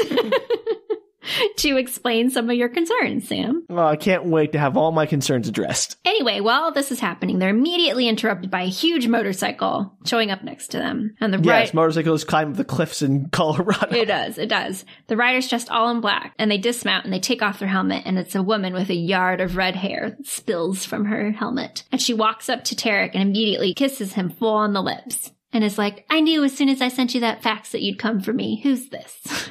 So how many women does Tarek have strung across this great nation of ours? We'll get there. So he introduces her as Wendell, his cousin. Uh-huh. And Wendell puts up with this? And Wendell's all like, this doesn't look like your type at all. Are your standards slipping? Because she, is affronted by Katie's presence and not feeling at all intimidated by her. Katie steps up and corrects Tarek, saying, I'm Katie Jordan. I'm his wife, and we're on our honeymoon, which shocks her a bit. But then invites him along to the house when he's done catching up, which amuses him a lot. Why is Katie suddenly feeling competitive over this jerk that she doesn't like, presumably? You mean over Wendell? No, over Tarek. Oh, because she kind of likes him. I mean, it is the man from her dreams. Yeah, but he's already shown himself to be a cheating cad who will cheat on his current girlfriend at least once, maybe several times over. It never comes up like, oh, you cheated on your girlfriend. And you have this other cousin who you're clearly cheating with too, and if it is really your cousin, that's even worse. Yeah, they never fully explain the cousin part of the story, to be honest. I've always thought that was weird. But he's not cheating with the cousin. She just has designs on him a little bit. So the cousin has a hot for him and kisses him full on the lips, and he's okay with that. Apparently it's just her style. She's a weird character. Like, all the characters you meet from here on out are weird characters. If I was Katie, I'd be like, I want no part of this. Like, your family's odd. I'm going out. I'm getting out of here. Yeah, no. You make out with your cousins. You cheat on your girlfriend. I don't want any part of you. Like, this is her. She hasn't learned a dang thing from the time she first stepped through the portal and dated Jordan the First after kidnapping her, or Gregory after treating her like she's just. These men treat all the women in their lives terrible, but I'm sure they'll treat me well. Yep, here we are, Sam. Worst. So she heads back to the house where she's pondering out loud who does the cooking, and to her surprise, a voice answers her, whoever is hungry first. And it's a young man wearing only overalls who looks suspiciously like little Abner. The book is very clear about this. Great. Okay. And he appears, and he's clearly related to Cole in some aspect. Like, he just looks a lot like him. Well, yeah, I have one makeout cousin. Why not two? I know. And he's apparently Luke, Wendell's brother. Luke asks who she is, very interested in her, physically. And Tarek appears and is like, get your hands off my woman kind of nonsense. And how is she like the hottest person everyone in this book has ever seen? Because that's how romance books, especially these types, work, Sam. I'm just saying. All right. And this is why I don't read them. I mean, some are much better than this. I wouldn't put this as like the epitome of all romance novels. Sure. Okay. I mean, they could have had a big group orgy, I suppose, but they don't. I mean, that'd be more interesting than what does happen, I bet. It would be. So Tarek appears, and then they have like a man fight out on the front yard over her, and she realizes it's all for show, so she wanders off to go find some food. What do you mean show? Like they're just, posturing, or they're like... They're beating each other up for fun kind of thing. Oh, okay. I thought she was like, they're putting on a show for me to like convince me about like his seriousness or something. No. Okay. No, they're just fighting over him, and then they start to laugh about it, but they're fighting. And so she realizes that they're not really in a fight, so she leaves. Okay, sure. So Tarek finally wanders in and tells her not to mind Wendell, that she's always been that way since she was a kid. And he wanders off again to go look at... I wouldn't mind that. I feel like I still mind it. Yeah, like, again, just because someone has always been creepy or weird or inappropriate doesn't just mean that means it's okay. That's not an excuse. It's not. That just means no one's bothered to correct that behavior their whole lives. Which they should with Wendell. Yeah. So as dinner prep wraps up, the family starts to come to the house, and she can tell by the looks that Wendell's giving Tarek that they clearly did not spend the afternoon together, and Tarek's pretty dirty with like mud all over his shoes and stuff, and she's wondering where he's been. Give you one guess, Sam. Is he digging up graves? Yes. How did you know? Plot twist, they have to get the body of Cole out of the grave and reanimate it like Dr. Frankenstein style. I did say this book gets really weird in the end. It's because they're zombies. I would have loved that, Danielle. This only turned into like, by the way, the apocalypse is starting. Good luck, guys. Or the rapture or something. Hilarious. Yeah, no. In the last 50 pages of this book. So dinner's a success, of course, because she cooked it. Because she's amazing and perfect. She is. And as she heads to bed, Wendell suggests that Tarek and she are usually just about getting started this time of night. And Tarek very guiltily says that he's got to stay downstairs for a while. He has something he has to take care of. And she's like, whatever, do your thing with Wendell. I don't care. So wait, Wendell is suggesting that her and Tarek usually start doing something at this time. Yeah. Hanging out, making out. Who knows, Sam? Yeah, no, I'd be like, this weird incestuous family, I am out. I don't think they're really incestuous. I think Wendell I'm not even sure they're really like first cousins or anything. It sounds more like they're, distantly related kind of thing. But they never make that clear. I don't care. It's less relevant whether or not it's actually happening, that there's this dynamic in the family and nobody seems to care. Yeah, there's a dynamic and nobody seems to care. Creepy. Yeah, exactly. I'd be like, that's cool. I mean, like, I'm not here to judge what you guys want to do, but I don't want to be a part of it. And that's fine. It gets progressive. It ramps up quickly because she's basically like, go do whatever you want. Play with your cousin. Maybe Leonie's coming in for the night. And he ends up kissing her to make her stop talking. And no, I know. And he tells her that she knows as well as he does that they're somehow meant for each other, destined if she likes. And since the first day he saw her, he knew he loved her. And he thinks they loved each other before they even met. Which, yes, all their other partners can go hang. And she's like, that's ridiculous. Get off of me. Which is the right response. It's the first time she's ever said anything reasonable in her life, and I'm sure she will immediately backtrack on it soon. Pretty quickly, yeah, that's true. Yeah, okay. And he's like, you don't have to tell me you love me. I'll earn your trust. And she's like, in what woman's bed? What about your engagement? Like, you just literally are still dating somebody. And he admits that he broke up with Leonie the day that she brought him the lawsuit papers, but for some reason did not tell her that. And she does not believe him. Yeah, I mean, I wouldn't believe him either. And that they hardly know each other. He can't be in love with her, and that he only came because of Ruth's codicil. And then he tells her that there is no codicil. Great. All these wonderful lying manipulative men. How can you not love them?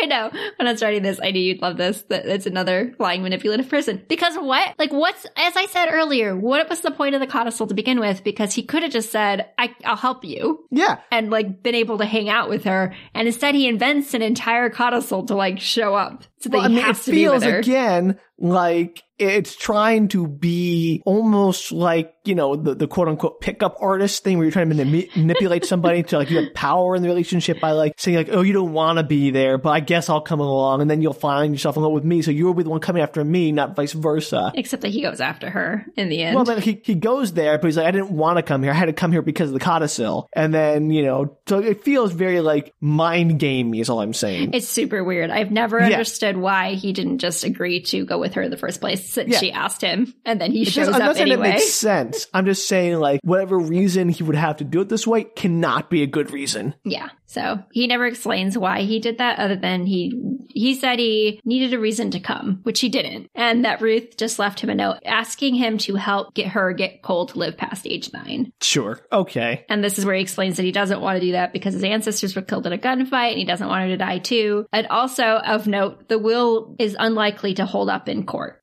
No kidding. No kidding. And they've been preparing for that this entire time. Like So why were they spying on her whole life? All they had to do was get the will nullified, decades ago. Just in case it became an issue, who knows? I mean, once the will's nullified, it's moot. I don't think it's nullified. I think it's just like they will take her to court. I'm just saying they could have had the will rendered pointless. Yes, I'm not a lawyer. I don't know what the words are, but they could have nipped this in the bud literally 100 years ago after it was written. Yes, agreed. But here we are. And he does say something along the lines of like, you people really don't understand how wills work. Like, this is obviously never going to hold up in court. Yeah, thank you. Thank you. So Tarek does a lot of terrible things, but at least he makes sense sometimes. Sometimes, sure. So he meets up with Luke downstairs. She goes off to bed. He meets up with Luke downstairs and asks him to go with him. He says he's found a portal through time. And Luke is like, sure, yeah, I'll go with you. Why not? Luke's a lawyer. And he apparently... Luke's a lawyer. He's a lawyer in law overalls. school. He's in law school. Okay. And he listened to most of the conversation that was happening, like on the stairway. And he's surprised to find that Tarek actually does like Katie, because he didn't believe their marriage story for a minute. But apparently, he gets the sense that Tarek actually likes Katie. Sure. He does. Yeah, okay. I mean, destiny, whatever. Right. And this is the best part. Tarek asks Luke if there's a way to get rid of Wendell for the night so she doesn't follow them. And I have no idea what that means because it's never really discussed, but it's suggested that they drug her. Which is awful. Also, what do they have against Wendell? They don't want her to follow them through the time portal because she'd be crazy in a time portal. Can you imagine her? I don't know. I can't imagine any of these people would do anything less than catastrophic damage to the timeline. Well, especially Wendell on her giant Harley motorcycle and all her leather gear. I mean, sure, but I don't think Turk or Overall McGee here is going to do any better. No. But I call him Tarek and Overall McGee. Anyway, he shows up later in bed, filthy, and he falls asleep instantly. And Katie's like, what the heck? Why is he in her bed? Because they have to share a room because there's only so many rooms in the Jordan homestead and they're supposedly married, remember? Okay, yeah, whatever. It doesn't matter. They don't do anything. I know, but I'm still annoyed. So the next morning, she sets off on her own and ends up coming across Cole's cabin, the one that she was in before she got moved to the estate. It's all been like remodernized and all of that. And so she hits it just as a rainstorm appears. So she's stuck inside and Tarek arrives a bit later and he's like furious that she disappeared without telling anyone where she was going. I'm sure because he thought that she had gone to the time portal. Yeah. Also, S.H.I.E.L.D. is nothing to him. No. And she says that like, I can go anywhere I want. You can't stop me. Yeah. And after giving him an earful, they make up, of course, and he apologizes, telling her that he loves her and he's sorry about the lawsuit, that it was set up before he even met her, and he's sorry about the codicil. He was afraid that she'd send him packing if she didn't have a reason to stay with him, which she had a reason. She had just asked him to help.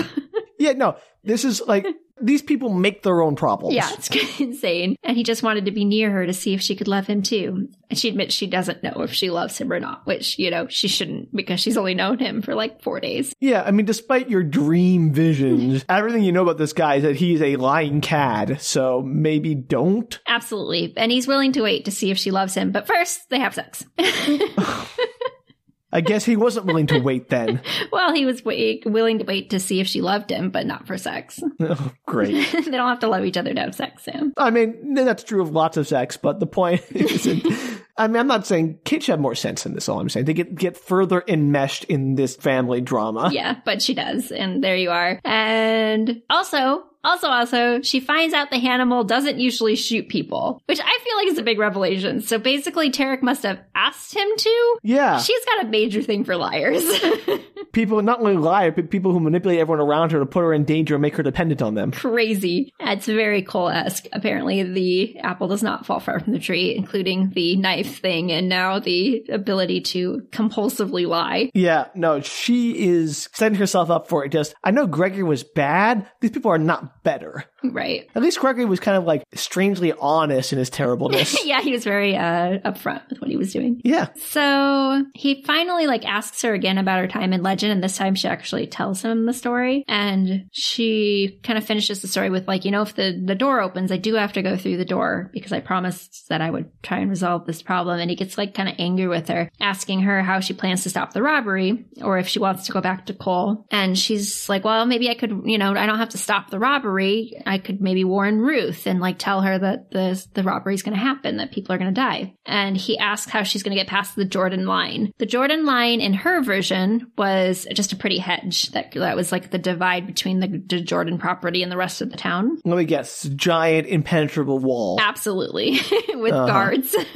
Yeah, she can't just do what she did, take a message to them or Yeah, no, she can't because they won't let anybody past that. They don't let anybody even near the gates. Yeah, but she can't just say, hey, take this message to Ruth. Yeah, but I don't know. I mean, it seems unclear if Ruth would have any memory of this person or not at this time. No, because she wouldn't, right? Yeah. But you can be hi, Ruth, I know all these things about you and blah, blah, blah, blah, blah. Here's all the facts. And just, you don't have to necessarily believe me, but take your family. There's going to be a robbery tomorrow. Don't let them leave your house if it happens. Yes, she does none of that. Great.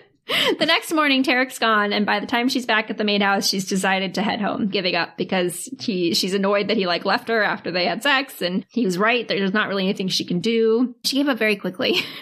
Yeah, she did. After spending weeks and all his energy on a really futile quest, which she gave no thought to. The second she gives it any thought, she's like, I'm going to quit. Yeah, absolutely. And so as she's packing, Luke appears, and he's dirty, and his clothes are torn, and he's bloody, and there's a raw ring of skin around his neck, and she's freaking out. And he was almost hanged. Yep, and he explains that they went through the portal. It was the day before the shooting, and Tarek had tried his best to warn the family, but they wouldn't listen, and he ended up trying to stop the robbers instead. But because they waited all day by the bank because they didn't know when the robbery was supposed to happen, the town thought that they were spies for the robbers, lookouts. Yep. So after they foiled the robbery attempt, they took Tarek and Luke into custody and were going to like hang them the next day at dawn. And so he's back, but he's not sure how much time has passed there because time obviously passes differently. So how did he escape if he was partially hanged? I guess I don't remember if the book mentions it. Something happened, some kind of fight broke out or something, and he was able to escape, but Tarek wasn't. Okay, sure. And apparently Katie's not supposed to go back. That was Tarek's last words to him. Let me guess what she does. She definitely goes back. Yeah, no kidding. So, she cleans Luke up, she gives him some sleeping pills and has him lie down, and then she sneaks out when he falls asleep. So this book is at once the least surprising book in that, like, all the plot beats are totally predictable in the sense of, like, oh, this is what every character is going to react to this, but also completely unpredictable in that the characters may do the thing you think, but never for the reasons you think they should. Absolutely. And it continues. She leaves the house and sees Wendell, cleaning her motorcycle, and she begs a ride up the hill. Right. Motorcycles are well known for being great off-road vehicles. I guess she has one that kind of has like off-road tires and stuff on it. Anyway, yeah, okay. climbing up that she does. I'm sure she does, but I don't think they're making it, like, I don't know if motorcycles make them any better at, like, climbing mountains, than, say, a Jeep or something. Right. They make a joke about, like, it depends on who's driving it or whatever. And apparently Wendell's amazing. So they get up the craggy rock sides, and for the life of her, unsurprisingly, she cannot convince Wendell not to go through the portal with her when it appears. Kidding. But she does talk her into staying hidden for a little while, and she brings her motorcycle into 1870s. Well, I mean, legend. That sounds like fun. That's a great idea. Like, if you brought a magic, motorcycle from the future, like magic to the people of this time period, like, that'd be a pretty good way to convince them to listen to you. That would be. So Katie's wandering the town trying to find out where Tarek may be hidden, if he's dead yet. Like, she doesn't know what time it is, how long it's been. When she hears the unmistakable sound of swords clinking against each other. And she swords, yeah. Old West, famous for its sword play. Well, she does mention it sounded like a movie, like one of those movie scenes. And she races off, coming across the scene of Tarek being held by a man who has his arm around his throat and a curved blade to his neck. Katie jumps the guy with a big rock and knocks him out. I'm sure he was helping. Tarek is shocked as Katie asks him. He's like, "Oh my God, are you all right?" And he immediately starts to laugh because apparently Katie has just knocked out his grandfather. Great grandfather. Kidding. So Katie's a little put out because she's been so worried. I mean, she thought he was dead, and now apparently everything's fine, and here he is just enjoying his time with his grandfather. Was he enjoying it? Yeah, they were just practicing swordplay, Sam. Oh, okay. Question. Yes. And this might be too logical. If they succeed in not having the original Cole Jordan killed, Tarek's never born, right? They get into that. Great. Okay, good. There's not much of the story left. There's just like a page. Okay, well, let's get to it then. Apparently Luke left 3 days ago, and he catches her up to everything that's happened since then. So this is Gamal, his grandfather, and he's quite the charmer. He looks very similar to Tarek, and he got away by Gamal helping him out. I guess he told the people who were trying to hang him that he was a relative that had been hired by the Jordans to protect the bank. So why did Gamal help this guy out? There never says. Just he looks a lot like him. He decided to be kind that day. Okay. And he has no evidence he wasn't actually working with the robbers. Correct. I mean, maybe he'd been watching them all day. I don't know the answer to that question. He does help out the Jordans. Maybe he saw them trying to warn them earlier or something. Sure. Since they looked similar, nobody questioned the story, and he was not hung. And he used the opportunity to, I guess, mess up time some more by spending time with his great-great-grandfather. Will this cause, like, the time loop to explode or something? I don't know. So apparently he hasn't told Gamal that much, like, about all the time travel and stuff, but he feels like Gamal kind of has an idea of what might be happening just because he's smart enough. Yeah. The first thing that I would think of, I was in 1870s cowboys, like, time travel is what brought this man here. Well, I think he is more like, he knows the guy's somehow related to him because he looks identical to him. So he knows that, like, there's some kind of familiar relationship there. Sure. So he's willing to believe something, maybe not great, but just like, he knows something's going on. So once Katie's caught up, she suggests that somebody ought to know about a few pivotal time points, like how Gamal needs to have sexy times with Ruth, or Tarek's not going to exist in the future. Also, that doesn't work that way. Okay, but... I'm just saying, like, conception of a particular sperm and egg is not going to be like, oh, it's already changed things enough that I don't think they could replicate the circumstances enough that it can get the exact same fertilization process. Well, luckily for you, none of that happens. Good. So they tell him the story, and he kind of just, takes it with a little bit of grace, and he's game. He's like, yeah, Ruth saw it. I'll cheat on her husband. Okay. So they catch up. She falls asleep at the fire that night. And the next morning, they're interrupted by Wendell's motorcycle. And he's appalled that Did no one think to tell Wendell what's going on? Like, he's appalled that she forgot someone like Wendell was with her. He's like, that's like a general forgetting his army. That is a fair point. And he tells her to stay put and rides off. And she promptly goes to find another horse because, nobody ever stays where they're supposed to. Yeah. So she's riding through town trying to catch up with him, but she never makes it to town because she stops when she sees little baby Cole and Tarek Jr. wandering the street. Oh, how cute. Oh, little 9-year-olds. So she stops to talk to them, and she tells Tarek that she's with a relative of his. And Cole tells her that she's beautiful and asks who she works for, thinking that she works at one of the brothels. This 9-year-old's like, I'm going to come buy you later. I know.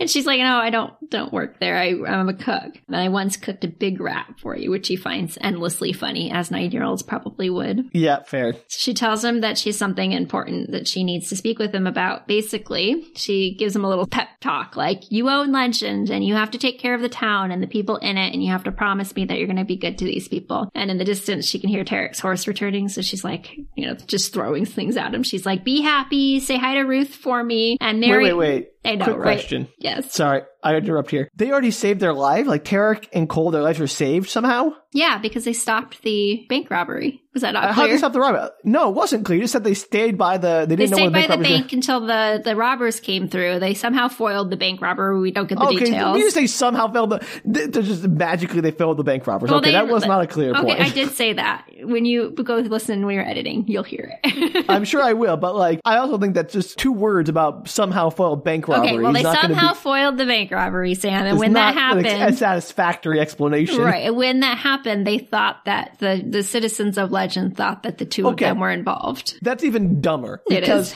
if they foiled the bank robbery, then why think they were involved with it? Well, I don't know. Apparently they foiled it in a way where it wasn't obvious that they were the ones that were foiling it.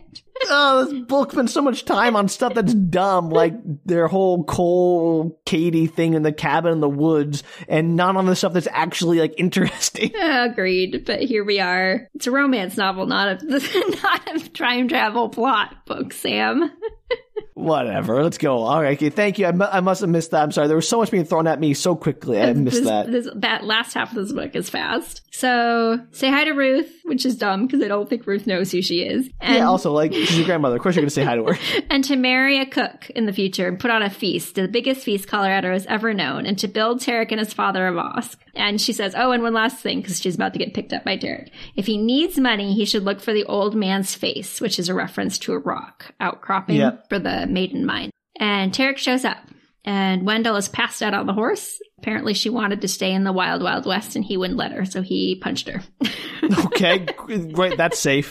So he picks up Katie. They trot off into the sunset. Wendell wakes up just as they make it through the portal door back to normal Colorado. And she's furious. She wants to stay. She wants to stay where they're men have guns on their hips and she could be the big, woman of town kind of thing. Also, knocking someone unconscious. They don't just wake up with no ill effects minutes later, conveniently. Concussions have consequences.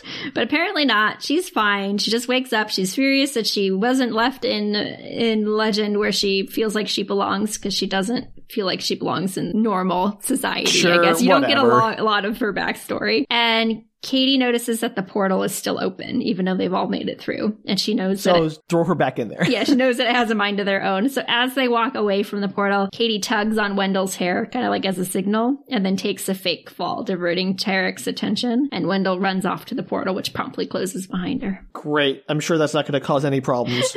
It doesn't, Sam. Or it doesn't that you know of. Here's the epilogue, Sam. Perfect. Finally. Let's see how everything worked out perfectly for our terrible people. Yeah, she's agreed to marry him. I didn't mention it, but he proposed marriage and I think post-sex. Okay. And she said no at the time, or at least held off at the time. Now she's saying yes. And Legend is super different. It's like a tourist town now, and they're wandering through it, and there's like kids running around, and it's just like a happy-go-lucky place. And Tarek is like, oh my god, I wonder what happened with my finances. And so he runs off to find a phone to make a few calls. Question. Yeah. And she goes off to the library and the museum to see what's up. So when Tarek makes it back, apparently they're still rich, so no worries. Oh, I was so worried. And Cole ended up married to a Miss Catherine DeLong, one of the greatest chefs of the 19th century, and they'd put on a feast that was still talked about to this day, the biggest feast Colorado had ever known. I don't care. And apparently Hannibal owns half the attractions and is well liked, and Luke is still an attorney who does all the work for the city, but they never had a daughter named Wendell. And she asks around about the lost maiden mine. Nobody's ever found it, so she knows Cole must have needed the money, but he clearly invested it wisely, and they decide to get married in Legend. The end. Terrible. Just awful. Isn't that a crazy second half? I mean, it's not crazy in the sense of like what happens, because nothing really happens of interest. It's crazy that these characters make such poor decisions consistently. I think it's crazy the amount of new characters and information they try to give you in the last 180 pages of this novel. Why bother including Wendell or Luke? Luke, yeah, Luke. He's so inconsequential, I didn't remember his name for a second. Yeah, there's no reason for those characters to exist. And it's insane to me that this book is literally just set up for her meeting Tarek 200 pages into a 400-page book. Also, Tarek's terrible, and their whole romance is so paper thin. It's so fast and so stupid. Well, certainly a book you brought me, Danielle. Oh, it's a great book. It's so weird. I mean, it's definitely a weird book, so it definitely fulfills those parameters of our show, but I can't, in good conscience, claim it's a great book. I don't think it's a great book. Oh, well, that was certainly, I did not expect it. You're right. I'll give you that. I want to hear from our listeners, actually. Here's what I want to know. What is Wendell doing back in the Old West? I really feel like that's a great question. I do think she'd fit in better over there, but I'm not for sure because I have no background on Wendell. The only piece that the book gives you, which I didn't mention, is that she says that she married an older gentleman who died 3 days after their wedding and she inherited all their wealth. All she's doing in the real world. So I want to hear from our listeners. I want them to write in and tell us what Wendell's doing in the Old West, like what their thoughts are that, because I think that'd be fun. Yes, please let us know, listeners. If you want to send us information, you can do so at bookretorts.com. You can also tweet, Instagram, or Facebook us at bookretorts. And if you want more of our nonsense or just want to support us, you can do so at bookretorts.com/Patreon. Patreon! Sorry, I forgot for a second. I thought you were going to put a little Old West flair on it. Yeehaw! Patreon! That's okay. I regret asking. Well, until next time, bye. Take care, everybody.